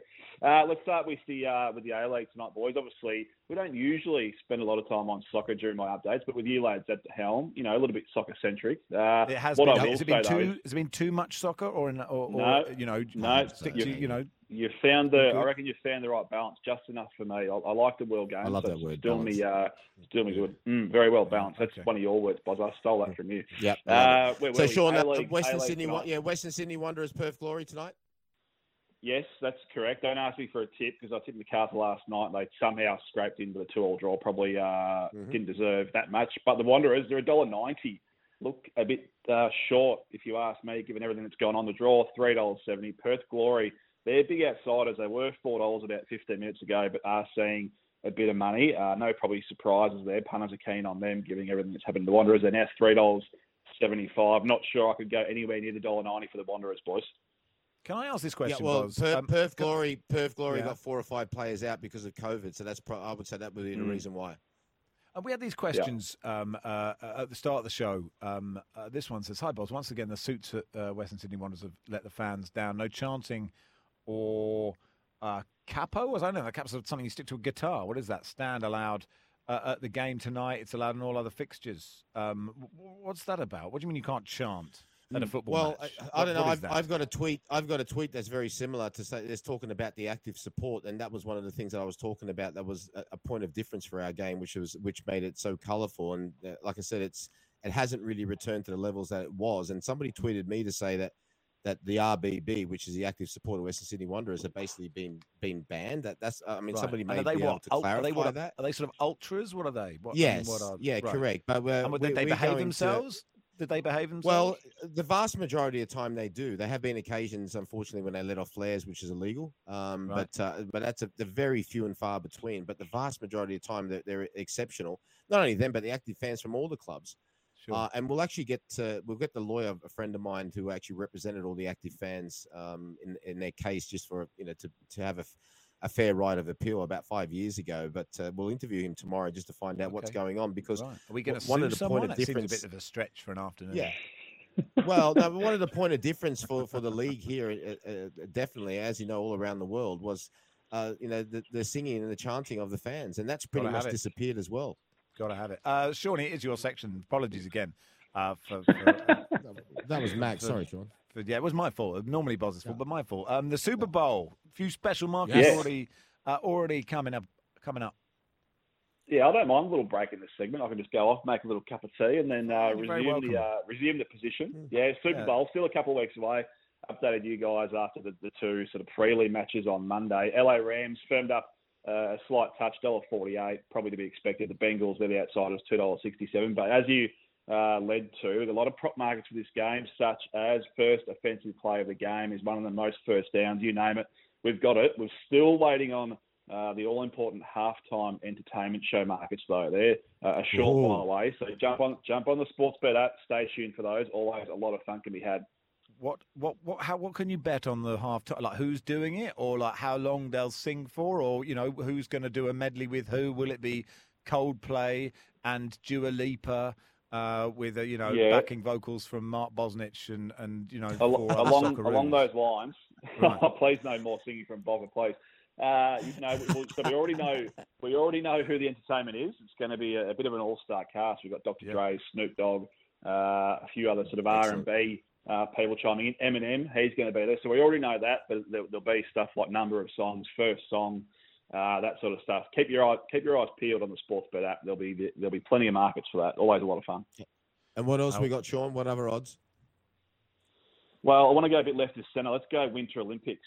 Now, I want to get a little bit fruity. With some of the events here. It's only once every 4 years we sort of get to really enjoy this. Now, we've got all the markets up. But let's just go through a couple. We've got the bobsleigh, the curling. Now, we spoke a bit of curling. Was it yesterday or maybe the day before? Thanks for listening. Yeah, our mixed curling team is actually playing the Yanks tonight. And it looks like we're in with a bit of a sniff, according to the odds. We're $2.25, slight outsiders, the Aussies. Probably not in our wheelhouse curling, but we seem to be thereabouts.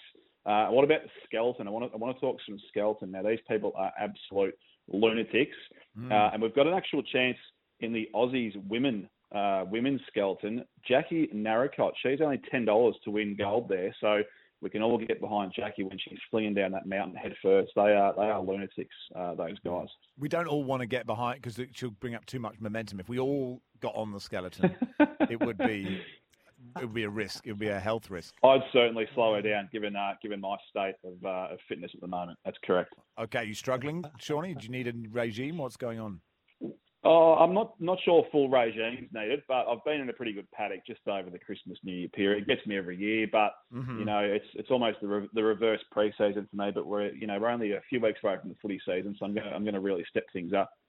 I should hope so. Yes, Boz, were we going to ask a question? I have a question. No. I was just thinking about how knowledgeable Sean was about the Winter Olympics. And I know it's his job, but I'm just being honest. And then yesterday when we had your mate Kieran on, I said, and what about some of the other events like ice skating? And he went, well, I don't really know about that. I was like, okay, he's a human rights lawyer, Winter Olympics. He's not an expert in who's in the two-man bob. My question is this. Snoop Dogg, I don't know if this came to Australia, but in the UK, he sang the advert for Just Eat. What are the odds on that being his opening song? I don't know most of his repertoire.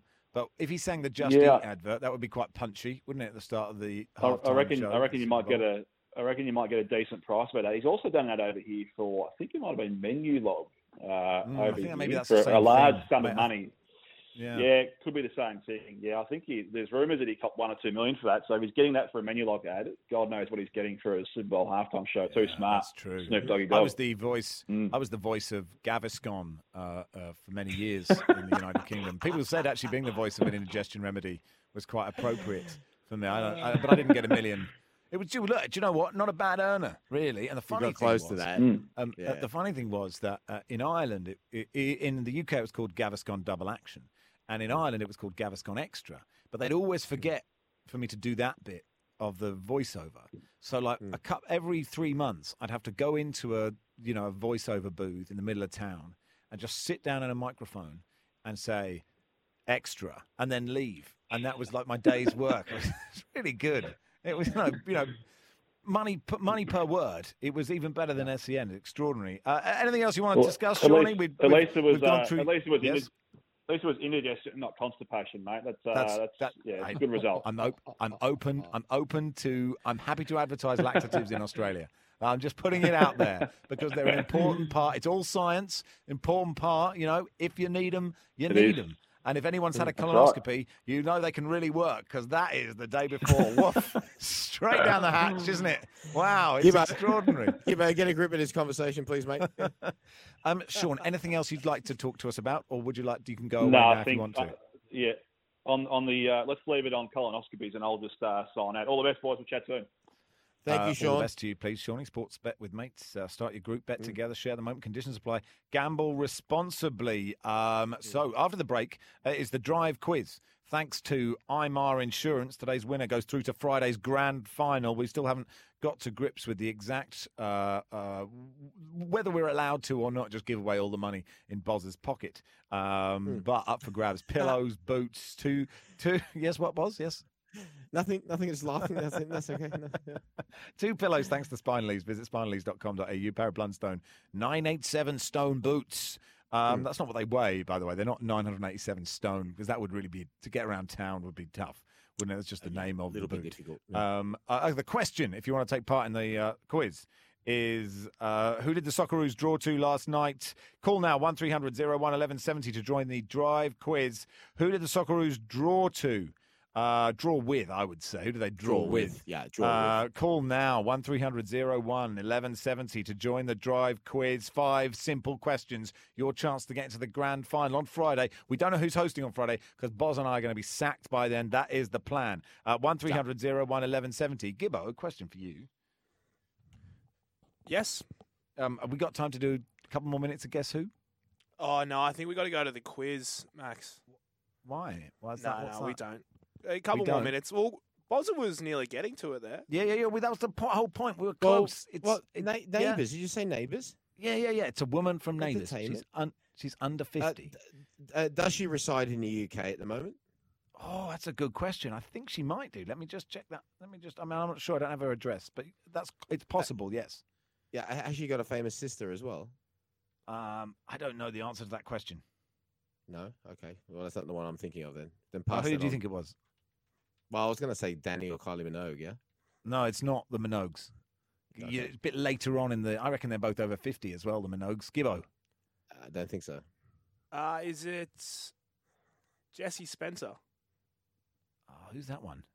Oh, is it? Yeah, you're answering. You're playing Guess Who? Yeah, who's Jesse Spencer? Which one's Jesse Spencer? Is that Billy? Yeah, would somebody Billy. Please text in and tell us what this is? The guy who went to Chicago Hope. No, he's a man. It's a woman. Boz, your question. It's really tough, this bit. Does she do any other type of entertainment, like actual, like proper movies and that as well, that you go to the cinema? Wow. So, okay. So not necessarily movies, but what other types of entertainment are there? What can you do? As well as act, you could do something else. Yes. Singing? Yes. All right. Come on, Gibbo, help us here. Is it Nikki Whelan? She's a singer. Who? Nikki Whelan. No. Listen, this is part of your heritage, the two of you. This isn't, though. It isn't a part of our heritage. I feel like the only people who watch Neighbours in this country are people from the UK. Let's talk about battlers of the 2000s of NRL, and I think we might get some text in.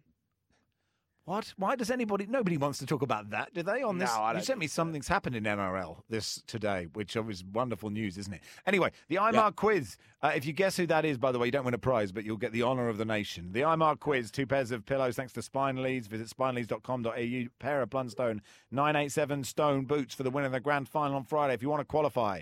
1300 01 1170. Who did the Socceroos draw with last night? Easy question to start you off. Win as many call. If you're thinking about calling, you think maybe I won't, maybe I will. Call us now because it makes our ego grow if we get 1,000 calls. 1300 01 1170. The quiz is next. Introducing the all-new Hyundai Staria Load. It's got loads of everything your business needs to grow. Back to work with Blunstones and Toby Price. Win a VIP Fink Desert Race Adventure. Summer Drive on SEN. Summer Drive on SEN. So if you want to qualify for the Armagh quiz, who did the Socceroos draw with last night? The phone number 1300 01 1170. One more space to join the quiz, 1300 01 1170. But Boz, before that, we were playing a wonderful game of Guess Who. It stumped you, Mark Bosnich, Australia's greatest ever goalkeeper. It stumped Gibbo, up and coming, mid-20s. Natalie Basingwaite. Say that again. No, Natalie, it's not. It's not. Natalie Imbruglia. It is Natalie Imbruglia. Well done to all the people who texted in. Fox in Putney. Yeah, what a song that is. Loads of people got it on the text. A lot of people thought it was Holly Valance, but no, it was Natalie Imbruglia. And thank you to this text message, anonymous, that says, can you end this quiz with a shotgun, please? Move on. We will move on, but that's how, look, contractually we are obliged to play Guess Who, and that's how we played it. The answer was Natalie Imbruglia. The fact it's not my fault that the people I'm in this room with, Gibbo, who's telling me to move and hurry up for some reason, and Mark Bosnich, didn't know their own cultural heritage. What am I to do? Hey, it's time for the IMAR quiz. Join the queue by calling 1300 01 1170. Time for this. The SEN Drive Quiz for IMAR Tradies Insurance. Get an instant quote and pay the premium at imar.com.au or call 13-IMAR. They're the tradies, mate. That's IMAR. Yeah, the Drive Quiz for IMAR Tradies Insurance. Get an instant quote, pay the premium at imar.com.au or call 13-IMAR. Gibbo, who's the first caller, please? We've got Brendan from the Oaks. Hello, Brendan from the Oaks. Hello, Brendan. How are you, mate? Yeah, good, thanks. How's your day? Yeah, going all right, mate. Going solid. Right. What would it mean to you to qualify for the final, to win 2 pillows and some boots? Sounds good. Yeah. You sound buzzing for this. I'm question. pumped for you, Brendan. I'm pumped. Question 1, Brendan. Who did the Socceroos draw with last night? Amman. Is the correct answer. 1 from 1. He's here on business. It's Brendan for the quiz. Question 2. Who are Sydney FC playing on Friday night? Do you want a clue? Wanderers. Do you want a clue? Yeah. Oh, Gibbo, what are the rules? Can I give him a clue or does No, he move already on? said Wanderers. We'll go to Adam from Dulwich Hill. Adam's the next caller. Hey, Adam. G'day, how are you? Yeah, Good, very thanks, good, Adam. How are thanks. Are you more or less excited about this quiz than Brendan? I'm very excited. Ah, good man. Who are Sydney FC playing on Friday night? Adelaide United. Correct answer. Question 3. Where is Mark Bosnich broadcasting from? Studio. Oh, dear. I mean, that is... Well, you think... What you're saying, Gibbo, that's... You're saying that's a correct answer? It seems completely incorrect to me. His home studio. His home studio. He's dragged it. He's pulled it out of the bag there. That's very smart. Good. You could call it a home studio. Bozza's question 4. It'll probably be about Russian history from the 1400s. Question 4, I will ask, which club in the A-League is the most successful of all time, i.e. the one who's won the most grand finals? Sydney FC. The gentleman we had on before plays for them. Okay, this to qualify for the grand final. It's a huge moment in all of our lives. Question 5 is my question. Which dog fell down a manhole in Neighbours in the mid-90s? I was hoping for a football question, but I would not have a clue for that one. Oh, we've got to give him a football question, Max. Come on. Okay, you can do a football. What do you want? Which type of football do you want? Football, the football. Yeah. Premier League. Okay. The round ball game. Go on then, Boz. Premier League. Yeah. Which club has won, since it went from the first division back in 1992-93 and into the Premier League, which club has won the most Premier League titles? Manchester United. Yes. Well done. Great victory. Yes. Bouncer fell down the manhole, by the way. I'm learning that no one in Australia watched Neighbours, but it's a huge moment. It was a dog, he fell down a manhole. It was Bouncer. He also had a dream once, Bouncer. It was a great episode. Anyway, congratulations. Thanks so much for playing. Thank you. We're back in a minute doing something else. Summer Drive on SEN, thanks to Hyundai, the all-new Hyundai Staria Load. Fits in everything in Blundstone. Back to work with Blundstone and Toby Price in a second. Thanks to Mate award-winning Aussie service mobile plans from $20. We'll talk to the Scottish football writer Stuart Weir ahead of a massive Celtic Rangers game. It is live on the SEN app around Australia. Ange Postecoglou's Celtic face Rangers in the Glasgow Derby. Kickoff 6:45 a.m. tomorrow on the SEN app. Obviously, we can watch it on the TV with the volume down and listen on the SEN app. Before we chat to Stuart Weir, let's hear from Ange Postecoglou talking about the crowds at the Glasgow Derby. Yeah, love it. Our supporters got denied last year witnessing a derby and didn't get to the first game this year. So I reckon we'll have an excited group of people behind us tomorrow night. Will you take a moment to let that sink in? Because there was a stage and we thought maybe we wouldn't have fans at all for this game. No, absolutely. I mean, I was pretty outspoken at the time that these games deserve to be played in front of full houses, and I'm definitely going to take it in. I mean, it's why we do what we do. I'm old enough now to appreciate that one day all this will be gone, so I'm not going to miss a moment of it. The build-up, the game, hopefully it's a good outcome. Let's talk to the Scottish football writer, Stuart Weir. Stuart, how you doing? Good morning, how are we? Yeah, Good morning, excellent. Stuart. Thanks very much. Mark Bosnich was with me as well, Stu. And they're talking about the crowds at Celtic Rangers. And for anyone who hasn't gone to one of those games, they are... And it's interesting, we were talking about the crowd sort of being sanitised in the A-League earlier in the show and fans not allowed to chant and weird things like that, which to somebody who's experienced this game will sound ridiculous because it is extraordinary, isn't it? Yeah, absolutely. Unless you were to employ some kind of UN peacekeeping force to keep the fans on their best behaviour, I don't think I've got a hope in hell's chance of ever stopping fans chanting or singing at a game like this. But I have to say, over the years, things have become a bit more tolerable in terms of what is chanted or what is said at these games. I'm not saying it's completely safe for people under the age of 13, but the fact of the matter is it's improved a hell of a lot over the last decade or so. There is a real... Carry on, Boz. Go on, Max. No, I was just going to say, Stuart, talking about improvement, if we go back to the first Old Firm clash at the beginning of the season when Rangers won at Ibrox, even though Celtic had their chances, but the improvement from Celtic since then has been absolutely phenomenal. And tomorrow's a real pivotal game considering results on the weekend. Yeah, no, you're absolutely spot on there, Mark. I think, you know, old firm games, as they would say, you know, only an idiot would predict the outcome. I think it'll be a 1-1 draw myself. But, you know, there is nothing in terms of form or previous form or personnel, anything like that gives you an inkling or an insight into what might happen once the game starts. What I would say would be to reiterate what you have alluded to there, is that Celtic under Ange Postecoglou have really come onto a game, and they're a team that are, you know, they're good to watch.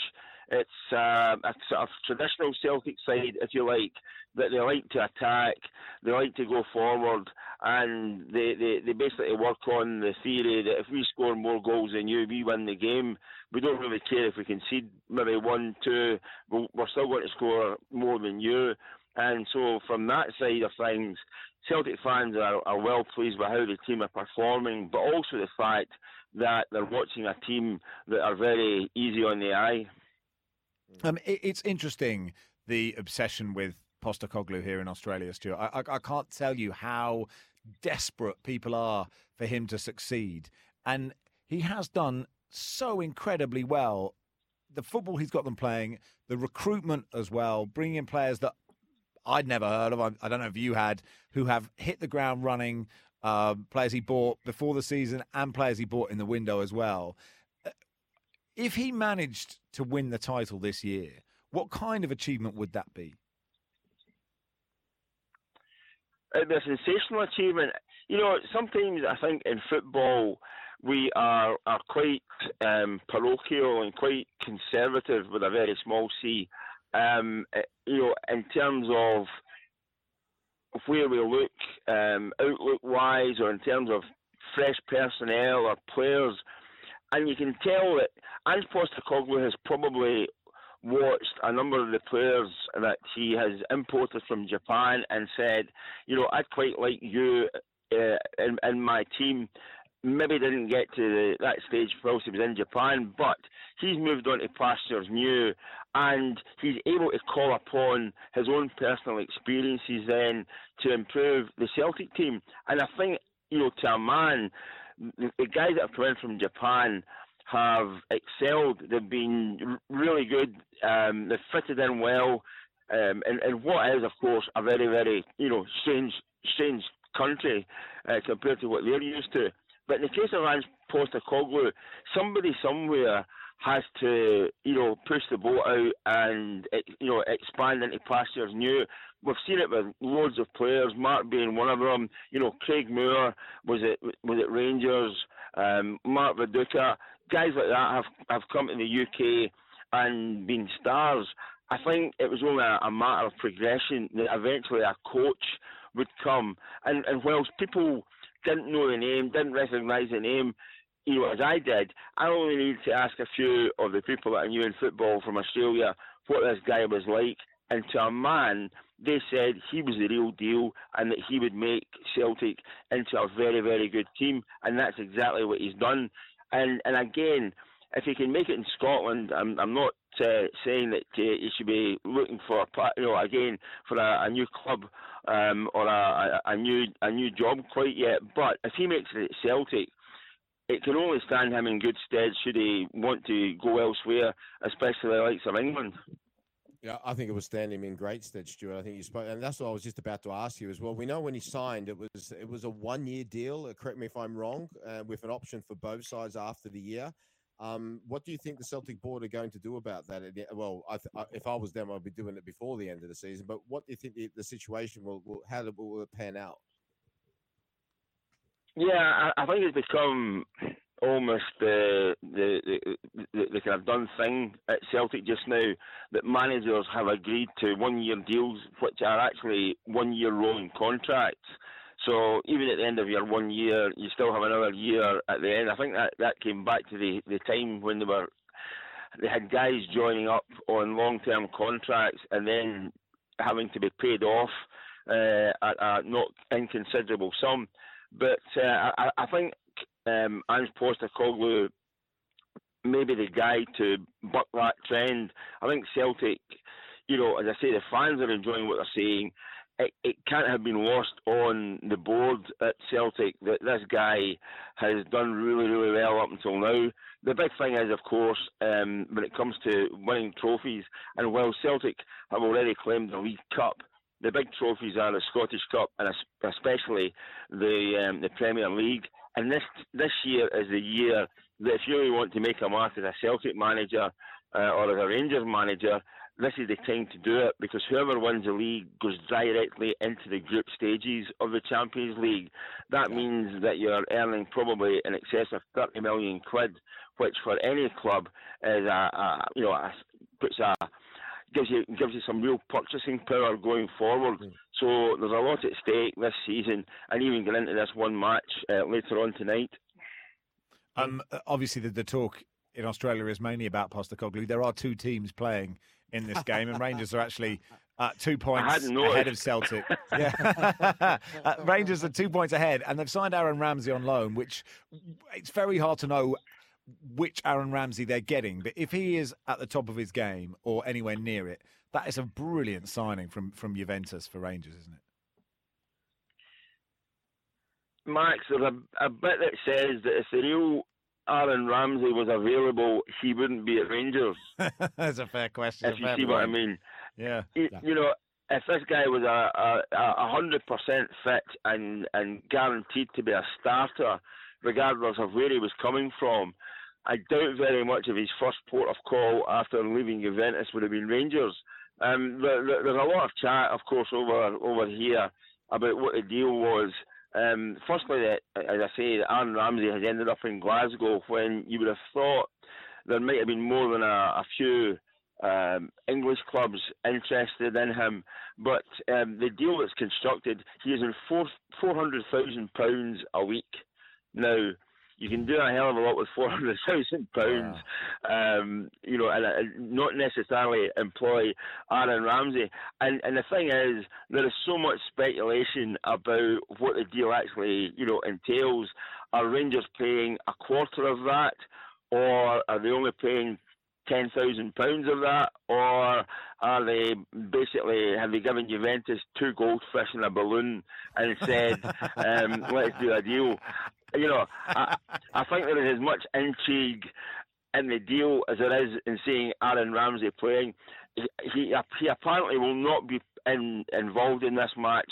It's come too soon for him. We last started the game for Wales in mid-November. And it's not as if he's been asked by a couple of his mates to come down to the five-a-side and see how he's feeling. There's a lot at stake in terms of credibility, bragging rights, and of course league points. So he'll probably watch from the stand. But I think even seeing him in the stand will encourage his teammates to put in a bit of a performance, and they'll have to if they're going to take anything out of this game. But that was Stuart Weir. Thanks to Mate, Australia's most satisfied. Morning. NBN customers, internet from just $59. Search Mate online. And as you say, 6:45 tomorrow morning on the SEN app tomorrow. So listen to it and we'll chat about it tomorrow. And the debrief comes next. Introducing the all-new Hyundai Staria Load. It's got loads of everything your business needs to grow. Back to work with Blunstones and Toby Price. Win a VIP Fink Desert Race Adventure. Summer Drive on SEN. Okay, time for the debrief. Gibbo present? Present. Silent Ben present. Hello. Benny. Mark Bosnich present. You present, Bosnich? Present. Have you told everyone about Ben? How he's taken over? He's been brilliant. Yeah, taken over from Brooksy. Yeah, no, he's done a sterling job. We'll go to Gibbo first on feedback, the debrief, how you thought the show went today, Gibbo. Yeah, look, a lot of people were obviously going through that Bondi connection, the tunnel. We lost a few people. That's something that we'll debrief in the production meeting, me and Ben. Max, okay, who's that? Whose fault is that? You, Gibbo? That's not you. That's mine. That's someone higher up the chain. Hyundai, right, yes. Max. Hyundai. Hyundai. I'm not too sure as well. Hyundai. Hyundai. No, I'm just saying for Max. Think Sunday, Hyundai. That's what he's telling us. Hyundai. And then Hyundai. Max, just another thing. Yes. I'm not sure how radio stations like when you talk that you work for other radio stations and get their number mixed up. But other than that, Bozza, 100%. Bozza, you killed it today. Yeah, my notes are... I appreciate that, but I must practice what I preach and to say, because we haven't got time today, but I did say during that rant that, you need to then say, right, this is where we're going to go and what we're going to do. For me, it's quite simple. And no more medium, long term.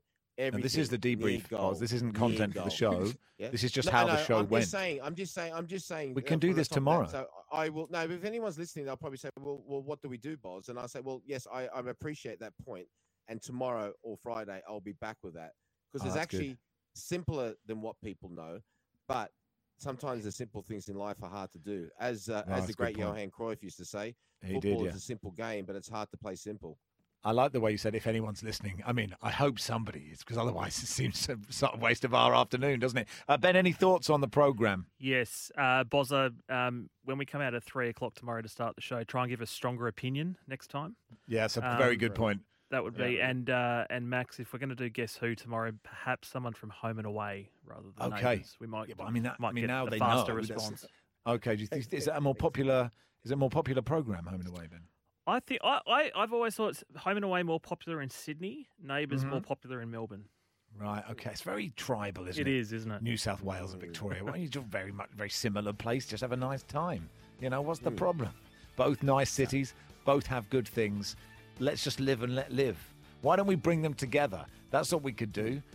Between us. That's great. We can bring the states together and just have one big state. Why not? Yeah. That'll be lovely. Anyway, thanks. I think we should have. I'm on the balance of that, Max. I'm on the other side of the coin. I'll go. I think we should have a war. I think that could sort a lot of things out too. Okay, tomorrow the war begins. New South Wales v Victoria. Good luck to both armies. Back tomorrow from 3. Another programme is next, I presume. I have no information about it. Deck maintenance isn't fun. Move the furniture and barbecue, sand and prep, paint, seal, or get a low-maintenance Trex deck. The only colour fade you'll have to deal with is watching the sunset. Trex, the world's #1 decking brand. Sometimes needing new tyres can catch us by surprise. That's why Tyre Power gives you the power of zip pay and zip money. You can get what you need now, get back on the road safely and pay for it later. Terms and conditions apply. So visit tyrepower.com.au or call 13 21 91.